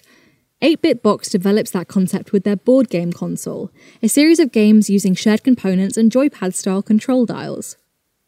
8-Bit Box is unique, but I suspect it has been overlooked simply because bad box design will deter most potential customers. A new idea like this needs packaging which clearly communicates the concept. Sadly, the blurb on the box is misjudged. The game features controllers with digital rotation technology, 72-pixel 3D mobile high definition, and a DJI TX 1080 graphics card. These are intentional jokes. Digital rotation technology refers to turning a dial with your thumb. 72-pixel 3D is 72 plastic cubes, and DJI TX 1080 is a play on the name of the graphic designer. The problem is that if you're not already in on the joke, it's easy to take these at face value. Controllers with digital technology are an actual thing. A DJI TX 1080 sounds like a real graphics card, and 72-pixel 3D mobile high definition is no more absurd than much of the techno jargon which litters electronic products. There's even an image of a standard kettle plug adapter, along with SCART and phono outputs. I'm sure in a design meeting these jokes were on the money, but to the uninitiated consumer unclear on the contents of the box on the shelf, they're confusing. There's nothing to assure a potential buyer that this is an entirely analog product. This, along with many other games, would benefit from a picture somewhere on the box which shows the game set up and being played. Which is a shame because the games in the box are great fun. The star is probably Pixoid, instantly recognisable as a take on Pac-Man. Players take it in turn to be the hunted Pixoid, while the others chase them. Moves are chosen secretly on the controllers, and then revealed simultaneously, with the Pixoid scoring for the number of turns they survive. It's a brilliant and clearly communicated concept, in which the narrow escapes and light frustration created by the inability to communicate make it a light, amusing, and gripping game. Next is Outspeed, a futuristic racing game in which players work through a series of obstacle cards towards either victory at the finish line or through eliminating the opposition. Think Wipeout for reference. Each card has a choice of lanes, again chosen in secret and revealed simultaneously. Interestingly, the cost and reward of each lane can vary depending on how the players bid.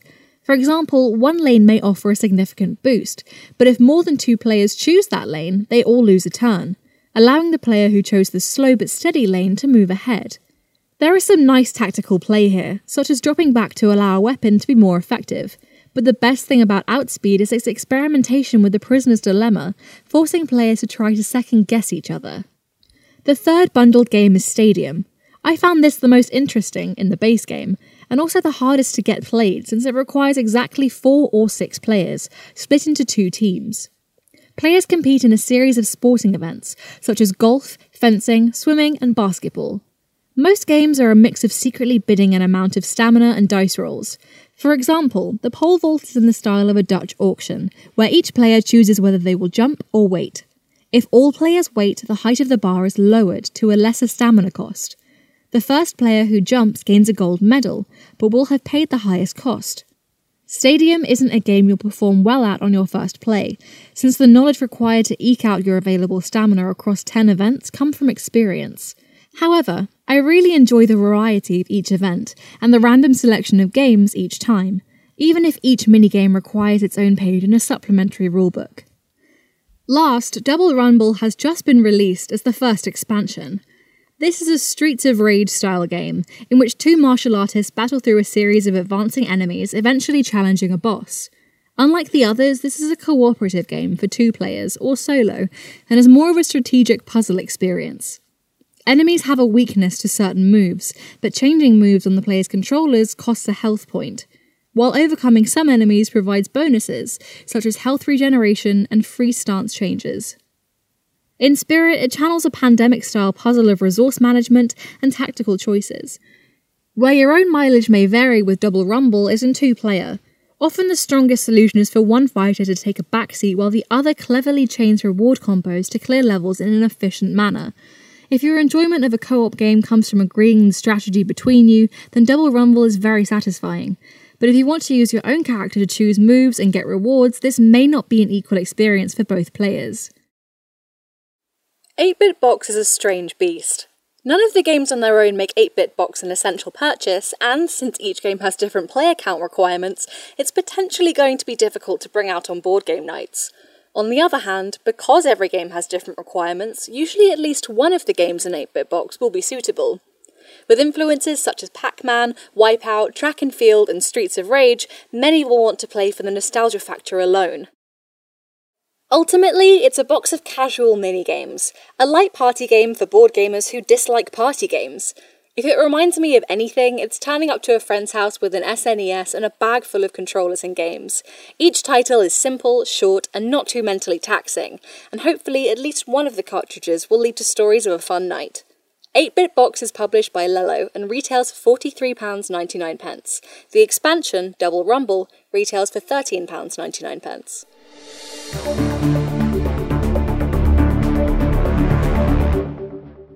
A Guide to a Flat, Turtle-Powered World, Terry Pratchett's Discworld. With its first instalment, The Colour of Magic, published in November 1983, Sir Terry David John Pratchett introduced one of the most beloved worlds in his fantasy genre, albeit a flat one. In 2005, I met a lovely girl who would later become my wife. The introduction came through a dear friend, who happened to be a huge Discworld fan. He lent me the first book from the series that I ever read, Guards, Guards. "Why don't you let me read the first one?" I asked, although I'd already seen the cover art and was keen to get started. "This is our first one," he replied. "Discworld has many storylines, and I'm sure you'll enjoy reading about Sam Vines and the Watch." The lovely woman who became my wife decided to buy me, slowly, the entire collection. Now I own those 41 novels, as well as several other works by Terry Pratchett. She also became a fan, much more so than I. We have a lot of love for this series, so if you're unfamiliar, let me share it with you. Discworld is a disc-shaped world. It exists because of magic. It's held up by 4 gigantic elephants which stand on top of a huge ancient turtle that travels through space, and yes, we know where it's going. This world has cities, mountains, magic, politics, science, guilds, but the best thing? It's one of the best critiques on humanity and modern society you'll read. Some of its characters even seem to know this.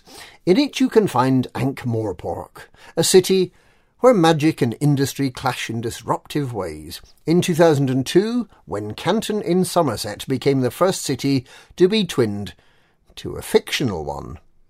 That's how magical the Discworld is. That's how magical Sir Terry Pratchett was. Why should you read it? Because it's way more than the sum of its parts.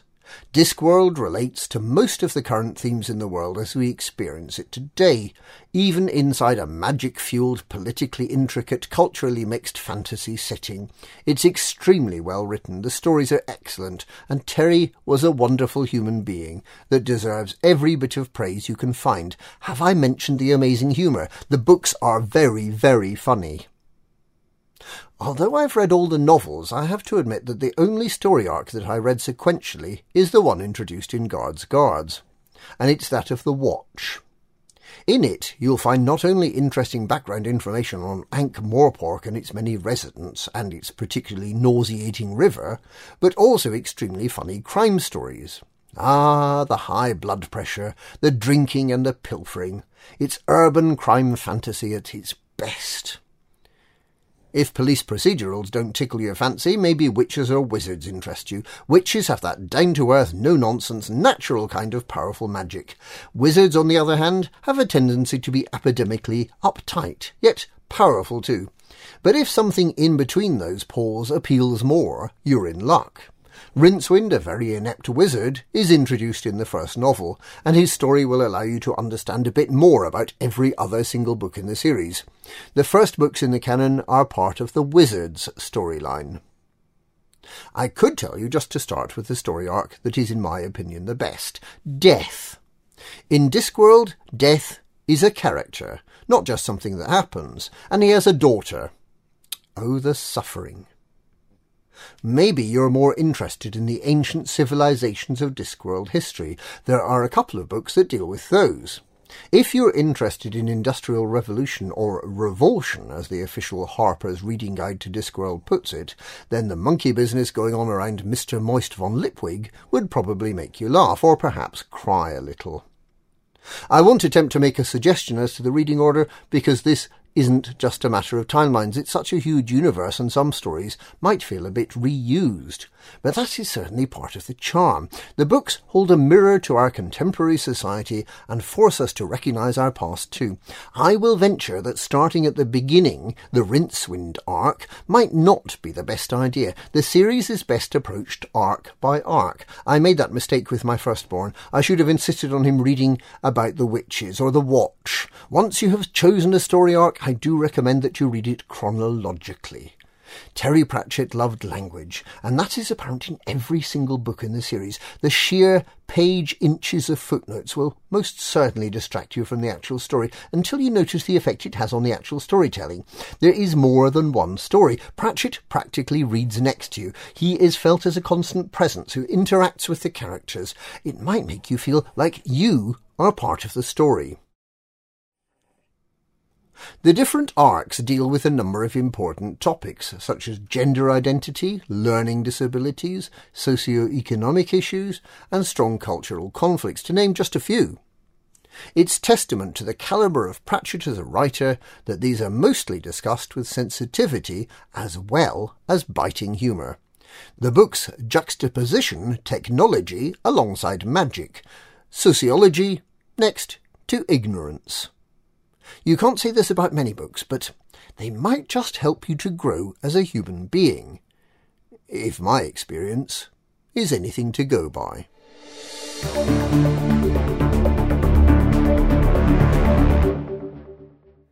Mini of the Month, Haruk Iron Eye. The sky was clear for the first time in an age, light blue and streaked with errant clouds, clear and crisp from horizon to horizon. Looking up into the sky, Haruk wondered what it'd be like to have open skies and clean air every day. Even his breathing, usually harsh in his ears through the ancient rebreather, rasped through his throat and filled scarred lungs until they stretched and ached.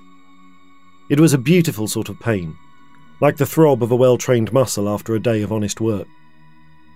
Haruk was no stranger to strain. It was the honest work that seemed so alien and distant to him. Out here, honest folk got stepped on. They got pushed down, they got killed. In the waste, honesty was more lethal than ash storms and solar flares combined. And it was contagious too. Trust and rust rhymed for a reason. Both would eat away at the firmament of things, make them brittle, give them weak spots. And Haruk felt his weak spots all too clearly. There were the scarred lines where his hard suit had rubbed his skin raw over years of constant wear. Lumps in his arms, his neck, and his groin that wept black blood whenever the needleman sliced them open. The grating movements of his bionic eye whenever he looked from side to side. His hair was chopped short enough to stand on its own, and the braids of his beard fell lank and silvered over his chest. That silver was turning to grey now, faded by baking sun and scoured by unyielding winds. The sound of engines made him look down towards the northeast.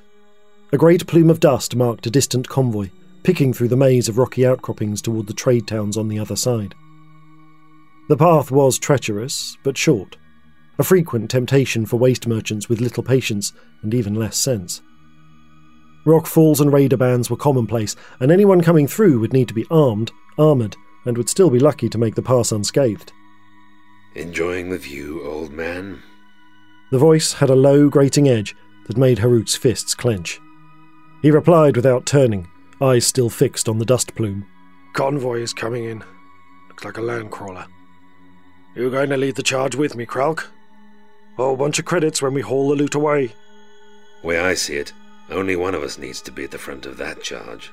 And you're not in the running, Greybeard. At this, Haruk turned. Kralk's hair, styled into a red mohawk thick with engine oil, nearly came up to Haruk's neck. The smaller man's eyes were bloodshot, fixed with a manic intensity on his older companion. Haruk took a couple of steps forward. If Kralk was scared to be in Haruk's shadow, he didn't show it. Why now, Kralk? That's all we need on that land crawler down there. Can't afford to make ourselves weaker by... We'll be stronger without deadweight like you. Kralk's hand began to creep closer to the shotgun at his waist. The whir click of Haruk's eye made him pause.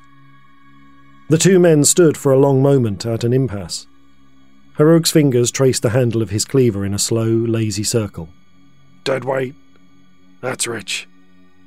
How much juice did you have to do before you had the stones to come up here? Before Kralk could begin to answer, Haruk had already moved. The flat of his cleaver blade struck the shotgun from the smaller man's fist, and a savage backhand sent him sprawling in the dust in a shocked, retching heap. Juice wasn't kind to a man's system, especially in high doses. Haruk took another deliberate step and stood over Kralk like the avatar of a furious god, the red glow of his eye pinning Kralk to the ground more surely than any blade. I should put a bullet in you right now for pulling something like that. His hand fell to the well-worn bolt gun on his hip, and Kralk cringed back into the dirt, waiting for the end right there and then. But it didn't come. He opened his eyes to see Haruk once again looking out to the dust plume, which had still drawn closer even as they fought. Haruk spoke again. Go down and get the others ready. We're taking that crawler. I always loved the term techno-barbarian. From the works of John Blanche down to modern interpretations, the mixture of savagery and technology creates this potent feeling of loss and decay. For Haruk, leader of my Necromunda Goliath gang, I wanted an impression of fading strength adding to the mix. His time is coming, and he won't go down easy. The Mini itself consists of a Blight King's body, Goliath boots for the legs, a Space Wolf head, and a Mark III bolter and decorative badge from the Imperial Knight kit. The whole thing is held together by green stuff and far too much superglue.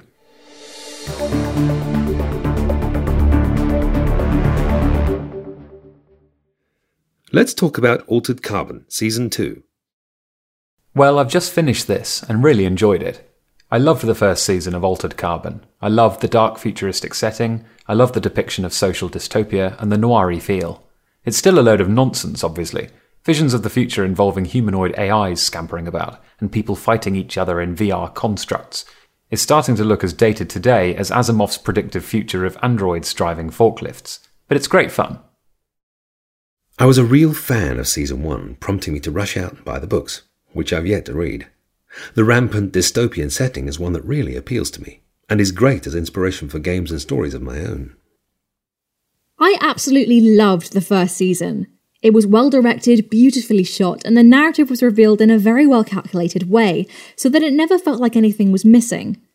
As much as it pains me to say, the second season was missing just the right elements to make me feel like the essence of the show had been left on the ice together with the Bancrofts. Like my partner said, The second season feels like a low-budget Altered Carbon fan fiction, with 200% more emotional speeches and 0% envoy intuition. One of the things I loved about the first season was the grim depiction of rampant inequality. Yes, there was lots of punching and shooting and people with LEDs on their heads, but underneath all that there were some chewy questions about what happens to us when you extend human life ad infinitum. What that means for families, inheritance, inequality, and so on. The first season's inherently personal mystery thriller format was also one of its strengths. The second season dwells on these questions less and is less thoughtful in general. The fundamental sci-fi what if that underpins the franchise is still there, and it's still interesting, but it's explored less. I was interested in the idea of resleeving and effective immortality through cloned bodies. What is it like to be resleeved into the wrong body? But I'm guessing these are questions more effectively dealt with in the books than in the TV series, though it does attempt it in passing. I was also intrigued by the glitches and degradation suffered by the AI character Poe, and his obvious distress at the idea of a reboot that might take his memories and thus destroy the core of what made him him. Interesting that the human character seemed to care little about his friend, or his obvious distress. Is that a throwback to the servile past when AI are little more than servants, toys and entertainment? Less than human? I was hoping that the exploration of social, economic and political implications of the cortical stack technology would continue in the second season, but alas, the themes that gave me, and surely many other viewers, opportunities to relate, reflect and engage were absent. The second season disrupted the multi-layer conversation about things like the place of religion in the Altered Carbon world, or the way individuals cope with being cross-sleeved against their will, and replaced it with a love story with plenty of forced interactions and a competition about who gets to save the day. I'd tentatively suggest that the action scenes in Season 2 might actually be better than Season 1. I really enjoyed the gunplay and the martial arts scenes. They reminded me of Equilibrium, with all the silly batting people's guns away at point blank. Ah, yes. I love a bit of gun-fu action. I'm going to disagree with Tom, though. Season 1 was definitely better. Season 2 was trying to offer more, but somehow didn't manage to deliver. It could be that it didn't have the budget of the original. I felt the political history of both Harlan's World and the Kellist movement should have been handled head-on in Episode 1, rather than left flopping about. I mean, it's not like our protagonist is a stranger to this planet. He grew up there. He lived there. So it's not like you're learning alongside him as he discovers these things. There were good bits of writing, especially in the later episodes. Why is it always fix it then die with you really made me smile. There were definitely some nicely paced scenes. The choreography of the fight scenes was really good too. Bringing Kelkrist Falconer back as a main character was interesting. She overshadows Takeshi Kovacs throughout. She thinks bigger, she's more dominant, and she has more agency. I quite like that change in dynamic. I have to admit, I rolled my eyes at the return of Quelchrist. It all felt a little contrived. But then I've yet to read the book upon which the series is based, so I have no idea how close to the original the second season is. What I really did like was the idea of physical memory, that a person is more than just a mind or just a stack. This was touched on a little in Season 1, but more so in Season 2, when our hero inflicts an injury on himself to remember who knifed him. I think this is likely one of the most interesting questions posed by Altered Carbon so far. Are humans losing part of their humanity by treating their bodies as disposable assets? Not just body swapping, but loss of physical memories that augment the intellectual personality within the stack. In fact, the stack is just a copy of the mind, so it would be interesting to explore the difference between what is in the stack and what is in the organic mind and body of the original. Ironically, Poe's character was the most human and relatable element of the second season, and also the one that redeems it. The second season is a bit more epic in scope than the first, and, in my view, the weaker for it. There is a mystery here, a pretty good whodunit as well as a why-done-it, but that falls away about 60% of the way through the series to leave a standard race against time to save the world. In lots of ways, the series feels more generic. The showrunners play standard, tired TV tricks with us of the "they're dead, lol, no they're not" variety. I did a lot of eye-rolling during the first few episodes. Oh look, the return of Quelchrist, who should most definitely have been dead for the last 280 years. Oh, another AI hotel to shack up in that looks like an exact replica of the first, thanks to Poe's nanotech.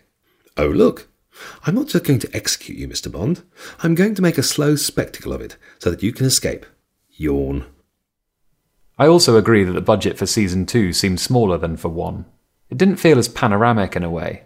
I didn't feel the city was as spectacular, and most of the scenes seemed to be filmed in a handful of interior locations, or woodland. This isn't a criticism as much as an observation, but one of the things I enjoyed most about Season 1 was the juxtaposition between the opulence and splendour of the homes of the rich above the clouds and the cyberpunk neon slums of the city below. I don't think Season 2 had an equivalent to that. The underlying problem with the second season was the striking lack of attention to detail, which had originally impressed me in the first season. This is where I believe most of the issues stem from. The script failed to deliver intellectually stimulating lines, even when the narrative built up to moments that not only allowed, but even required it. I was looking forward to seeing more of the amazing camera work, editing, and the stylistic choice of using implicit audiovisual hints in order to show things without really showing them.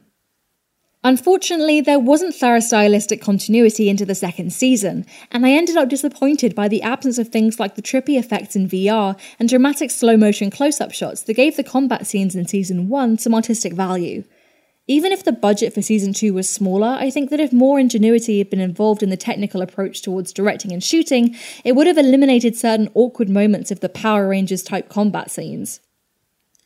For me, the biggest downfall of this season was that Takeshi Kovacs somehow went from being a notorious, hilariously cynical and weirdly relatable anti-hero to a good old glossy, boring, stoic protagonist.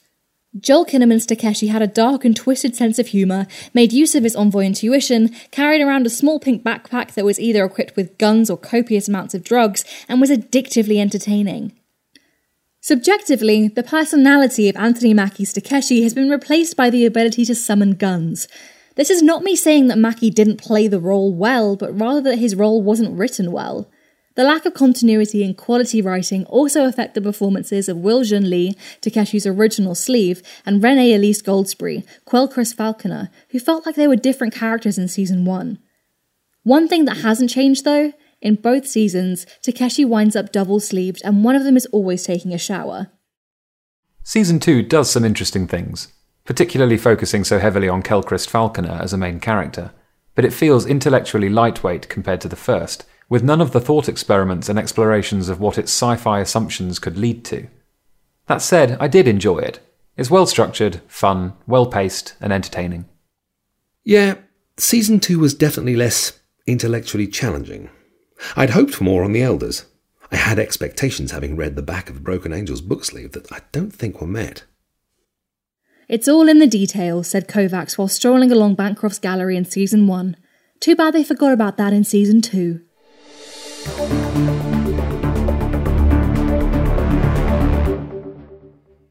Why HeroQuest is still amazing. Recently, a friend decided he really wanted to play HeroQuest, first released in 1989, and embarked on his own quest to track down a complete copy of the game. No less than 2 weeks later, he'd bought a near-mint set from eBay and gathered our party. I'll admit, I wasn't convinced.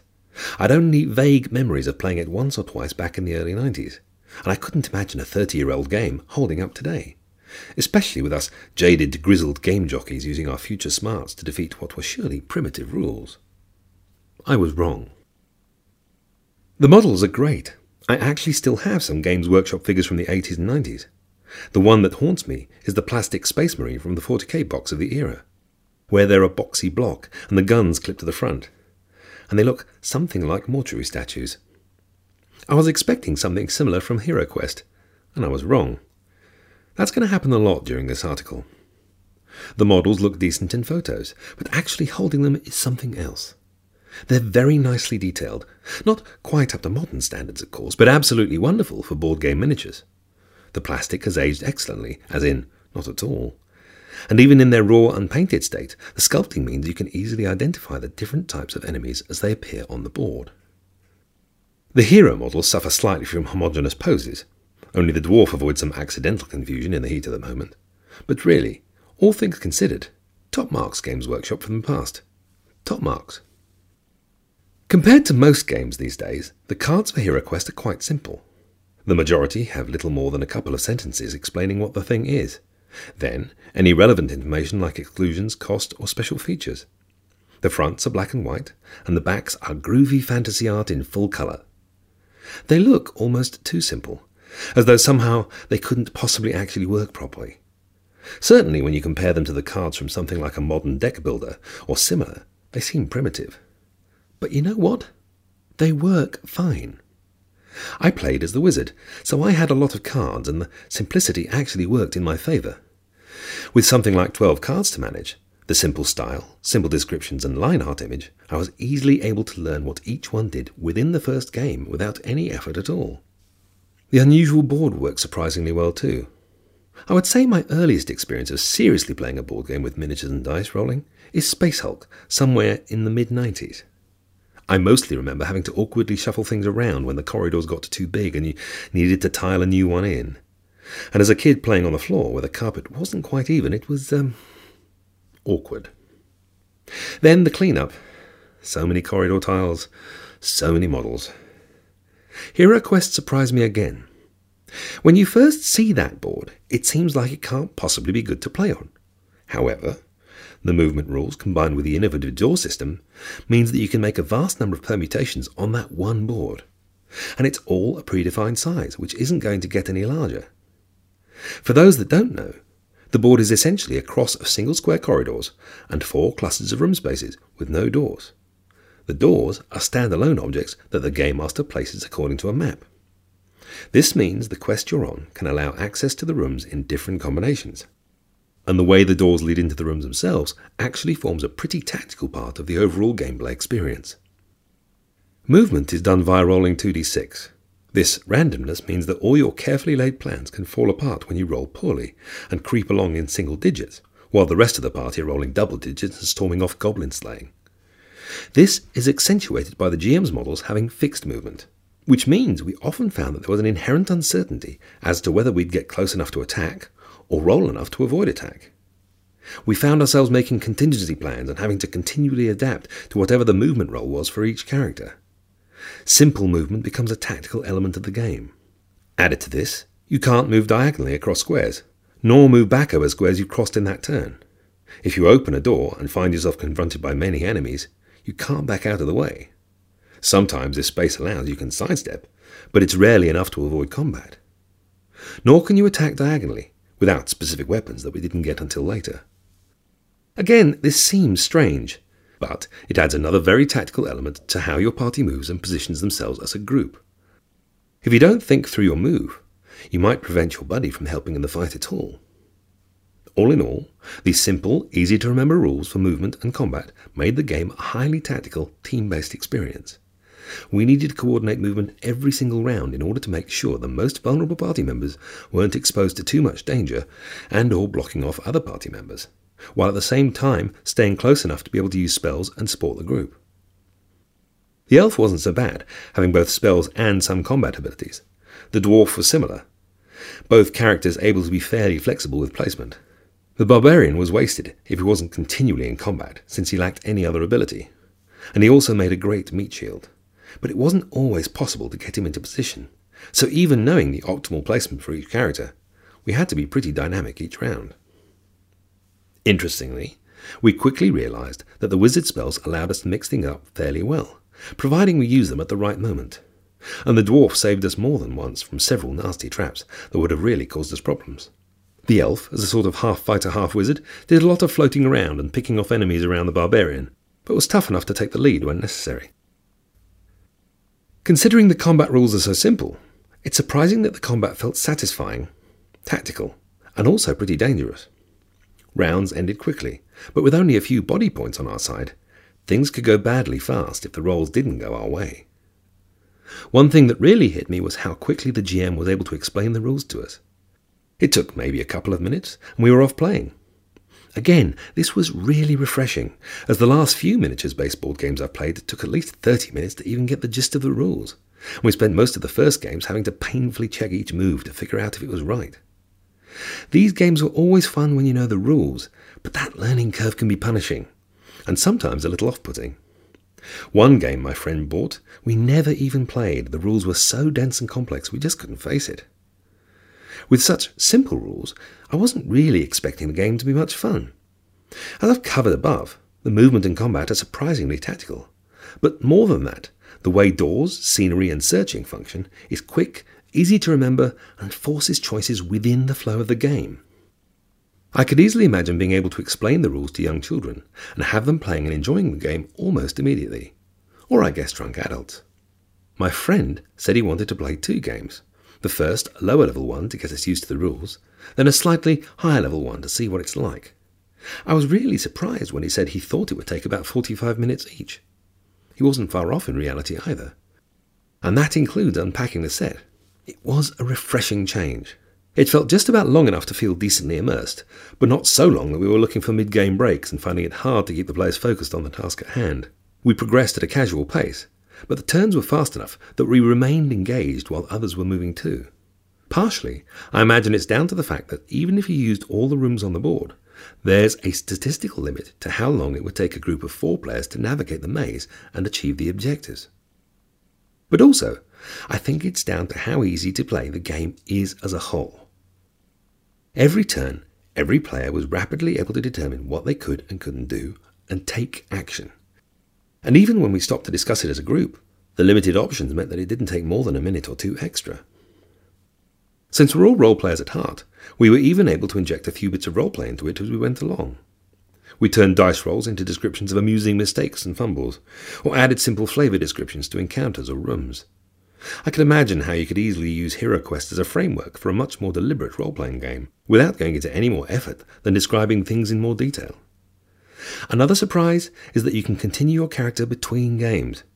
In fact, that's how it's supposed to be played, as a campaign. You gather loot and items as you go, and can even purchase items between games to help you out in your next adventure. So, there you go. If you have the opportunity, give HeroQuest a go.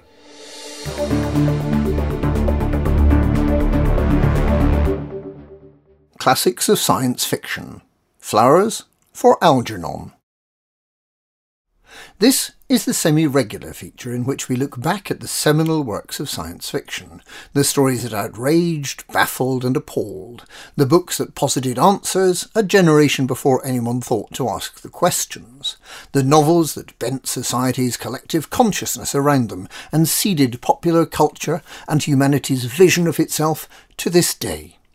From Frankenstein to Foundation, these are the books that blew our minds and created our genre. Charlie Gordon has an IQ of 68 and is an edge case for institutionalization. Thanks to his father, he holds a job at a bakery as a menial assistant, which he enjoys.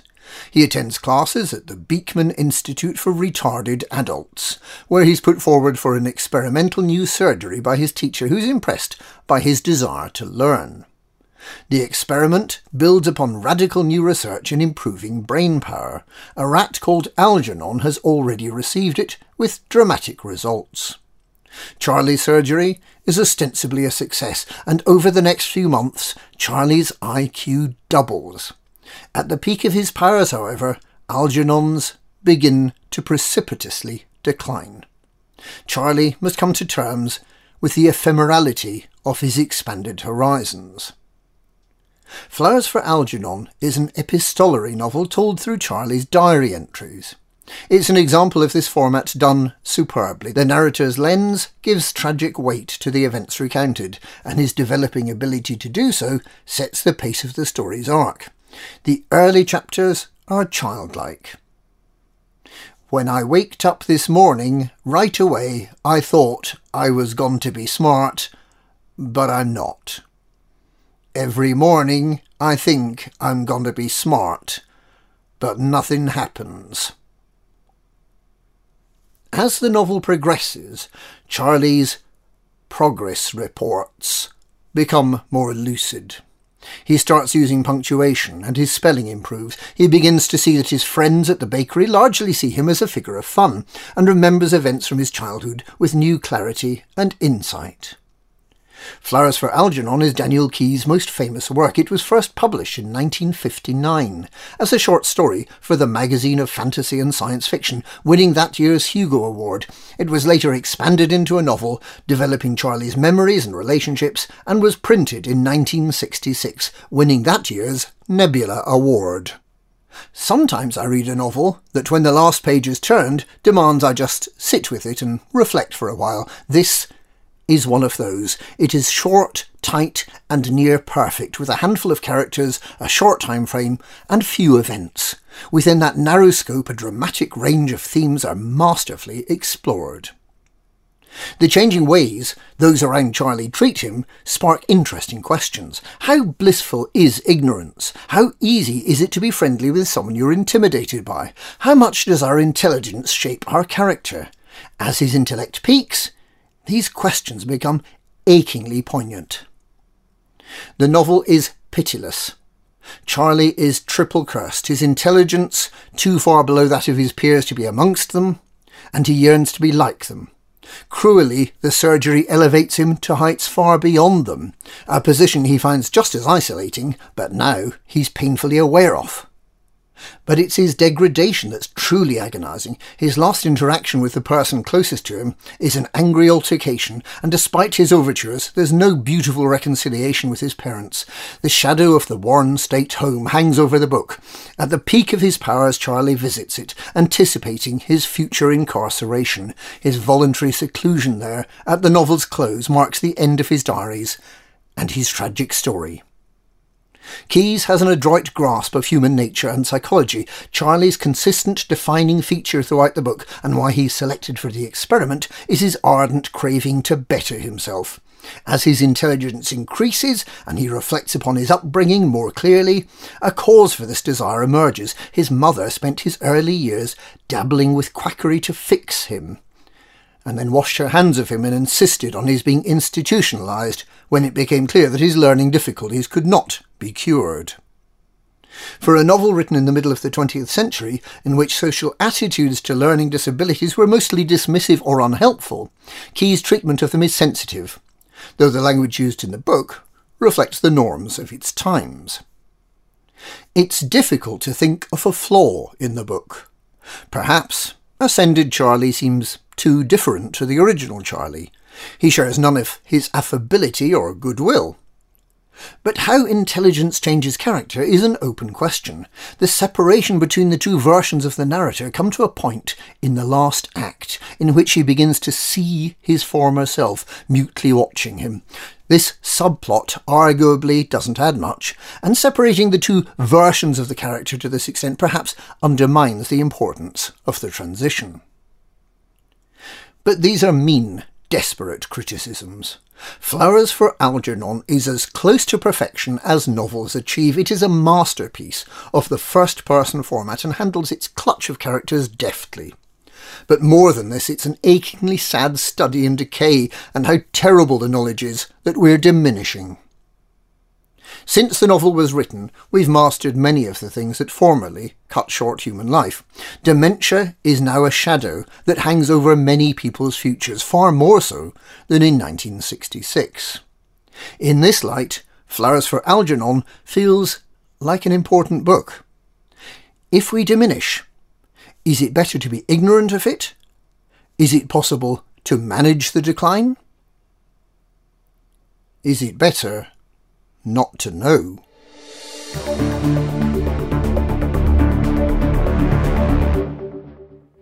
Acid, Chapter 1, Tower of Light. The Castillo Corporation has risen to ultimate power within the Protectorate Council, the government of the wealthy planet Venus, economic capital of the solar states. Rumours of massive misuse of power and corruption abound, but the Castillo Corporation is now untouchable. In response, a secretive cabal has emerged from the shadows of history.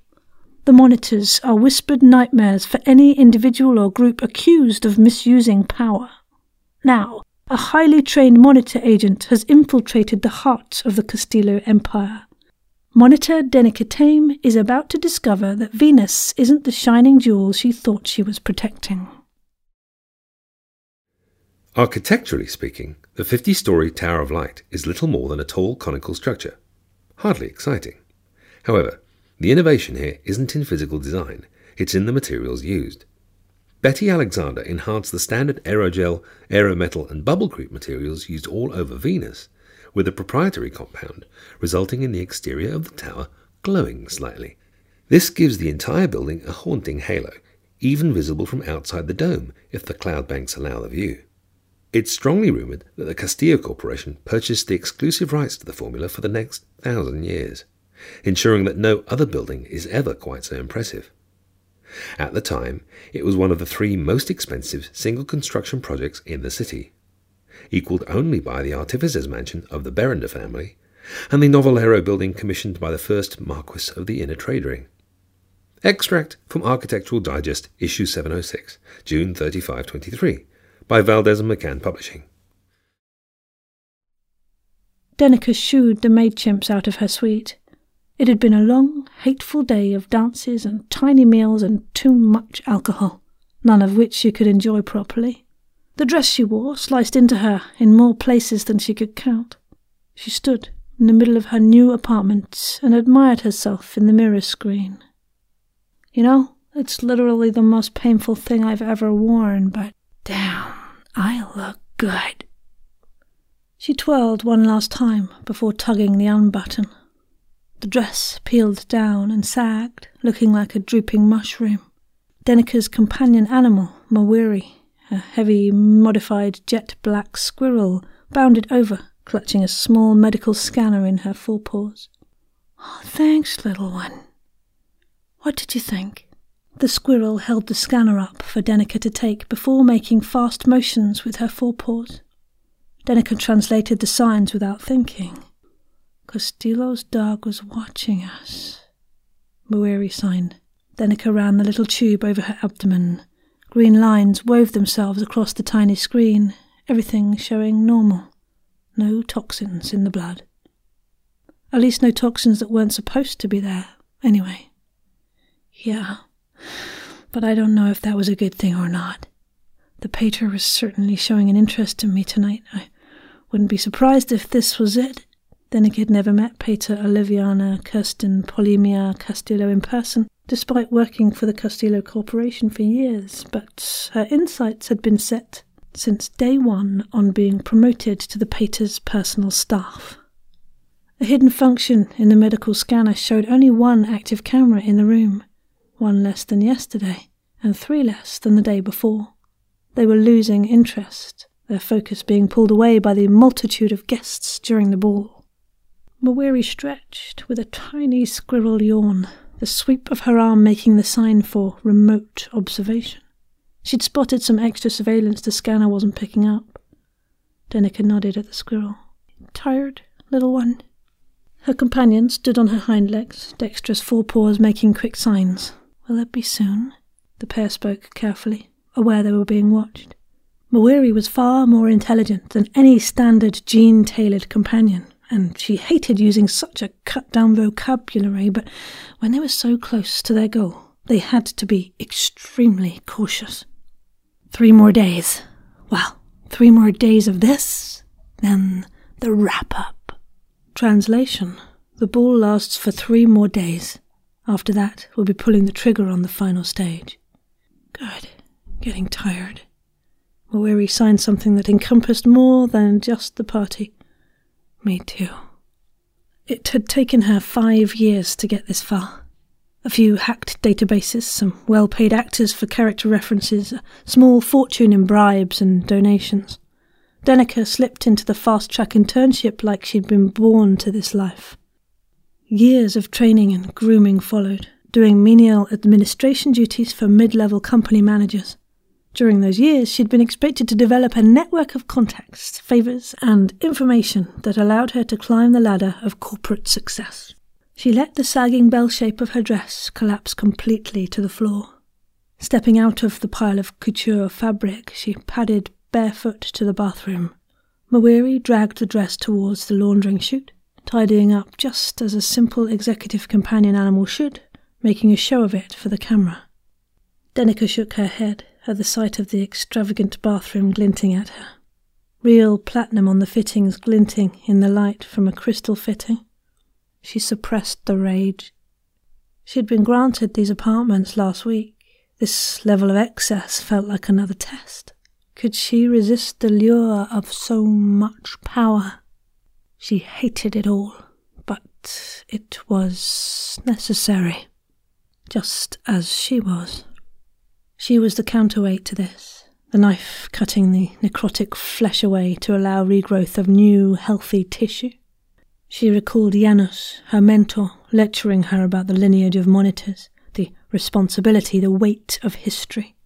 She had always felt proud of what she was, but it was so abstract during her decades of training it was difficult to imagine the decay she was to excise. For the last 5 years she'd been steadily immersed in the trappings of corruption, had seen the diversion of wealth away from the civic bodies towards private accounts and off-world investments. She enacted highly illegal activities and morally dubious actions on behalf of her employers, the Castillo Corporation. She couldn't help scrubbing herself harder under the purified water jets. When she'd finished showering, her dark skin tingled on the verge of pain. Denica returned to the spacious bedroom and dragged an antique wooden writing case from under her bed. It wasn't unusual for Denica to make notes, write reports, or correspondence to her many contacts in the evening. She almost always used the box. Security had examined it a dozen times over the last few years. It was a heavy wooden antique box that at one time would have been used as a small portable writing desk. At some point, someone had updated it, and now the upper surface contained an embedded slate and some basic processing functions to connect it to the tower's network. Apparently, at random, Denica wandered to a spot on the ornate rug and sank to a full lotus position, the wooden box on the floor before her. If anyone was watching through the remaining camera, they'd find their view of her blocked by a vase standing on a side table. A couple of twists and presses coaxed hidden compartments open in the portable desk, revealing that the wood was a sophisticated veneer. Partitions in what seemed like solid wood popped open and unfolded. Dull metallic tools nestled in recessed slots. Denica reached forwards and reverently stroked the instruments of her trade.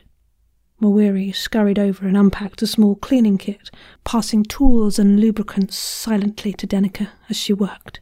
The assassin moved in practiced motions, checking over her kit. The soft clicks of weapons assembling followed. Precise, clean, efficient. Methodically, she disassembled and cleaned everything once more and stowed it all back in its hiding places. The ritual reassured her. The familiar actions stripping away the veneer of the corporate lackey she'd been forced to adopt. She spent another hour catching up on some reports, making notes, and finally emailing a few friends, none of which were real. Time to sleep. Tomorrow we party. Again. 3 days later, a hole silently melted itself in the window of Denica's 10th floor residential suite. A masked figure slipped through, into the half-light of night on Capitol. It slowly crawled up the face of the tower, taking a strange zigzag route, avoiding illuminated windows. A fortune in bribes over the last few years ensured no security system recorded her presence or absence tonight. Denica's long, smart fabric poncho imperfectly copied the general colours and patterns of the walls as she climbed. She wore the traditional kitsune mask of the monitors, a stylized ancient earth creature known for cunning and stealth, almost feline, but with a longer, dog-like face. The mask's chameleon surface twinned with her poncho, both struggling to mimic the ghostlight of the tower walls. Now, at just after midnight, the Tower of Lights formed half of Denica's world. The ambient glow reduced her reality to absolute black behind an eerie green-yellow light in front. Cutting-edge filaments modelled from modified spider DNA encased the arms and legs of her bodysuit, allowing her to crawl very carefully up the most vertical face of the tower. She didn't fear being seen. Anyone working this late probably wouldn't be gazing out of a window of a darkened office. But but trusting her life to such a bleeding-edge piece of technology made her nervous. It's finally time, she thought. Muscles singing from the climb, she was breathing hard, but elated to be on the final portion of her years-long mission. Deftly, she palmed the small device from her belt and slapped it on a dark window. The dull metallic hemisphere bloomed open, and several fat yellowish slugs oozed out. The highly modified mollusks slithered around surprisingly quickly, tracing an ever-expanding spiral circle outwards from the hub, leaving a glistening slime trail behind. As the spiral grew larger, bubbles formed along the slime trail. The plastic window wobbled and broke down, turning brown as it melted away in stringy drips. Denica slithered through the hole with a deep sigh of relief. The slugs were already slowing, reaching the end of their metabolic lifespan. Denica had entered a simple office several floors above from the apartment she'd been given on the residential floors. The insignificant little room she dropped into contained little other than a few shelves stacked with dusty files and a powered-down desk pushed up against one wall. Keeping this office empty had taken her months to arrange and cost her several favours. Having access to the low-security office levels made her ascent to the top floors much simpler, though. The exterior of the tower featured a range of very nasty security features, which got more aggressive the higher up you went. In contrast, she'd found it depressingly easy to find leverage on a low-level security administrator with secrets they'd prefer not to be publicly known. Once inside, the internal security for these last few levels was poor. Denica's biometric ID had already been entered into the system last night. She'd been promoted, as expected, to Oliviana's personal staff after the last day of the annual ball. This single step was why she'd spent so long worming her way into the Pater's good books. No amount of bribery, threats, or hacks could insert biometric ID into the upper floor security system. Without that, the elevator wouldn't function. More than that, it could literally explode, killing the occupant. Oliviana Costello occupied the top 2 floors of the tower. It was a fortress. There were precisely 2 ways to get in or out. The main elevator, which Denica rode now, and the roof, the security of which would have required even more elaborate methods to bypass. Inside the elevator carriage, Denica quickly checked her equipment. She stripped off her spider gloves. They were already dying, the follicles dropping out and littering the floor with thick black hairs. Her adaptive poncho had calmed down after the oddity of the glowing tower walls, currently matching the wood panelling of the elevator interior. Her bodysuit allowed excellent movement and contained better than military-grade flexible reactive armour. Woven into the backplate were pods of emergency medication. If she did get wounded, her suit would automatically stave off shock and administer a series of sophisticated drugs aimed at keeping her going, allowing her to finish her mission. 2 wide silver medical bands wrapped each wrist, each of which would be triggered to inject a specialised cocktail into her bloodstream. Designed for off-world special forces, it would give her an edge in combat, but prolonged use wasn't advised. The bracelets also carried antidotes to the stims and drugs to suppress the debilitating come-down. For a time, she checked and loaded her pair of millimetre-thin dueling pistols, a Venusian classic, patted her knives in their sheaths and pre-armed a few tiny silvered hemispheres of variable yield explosives, just in case things went wrong. Finally, she toggled the pigment on her mask from adaptive camouflage to the traditional white and red colour scheme. Part of her job was to carry on the myth. Survivors, or later observers of the security footage, would tell of an unstoppable assassin, one of the monitors. The lift pinged. The doors slid open. To be continued.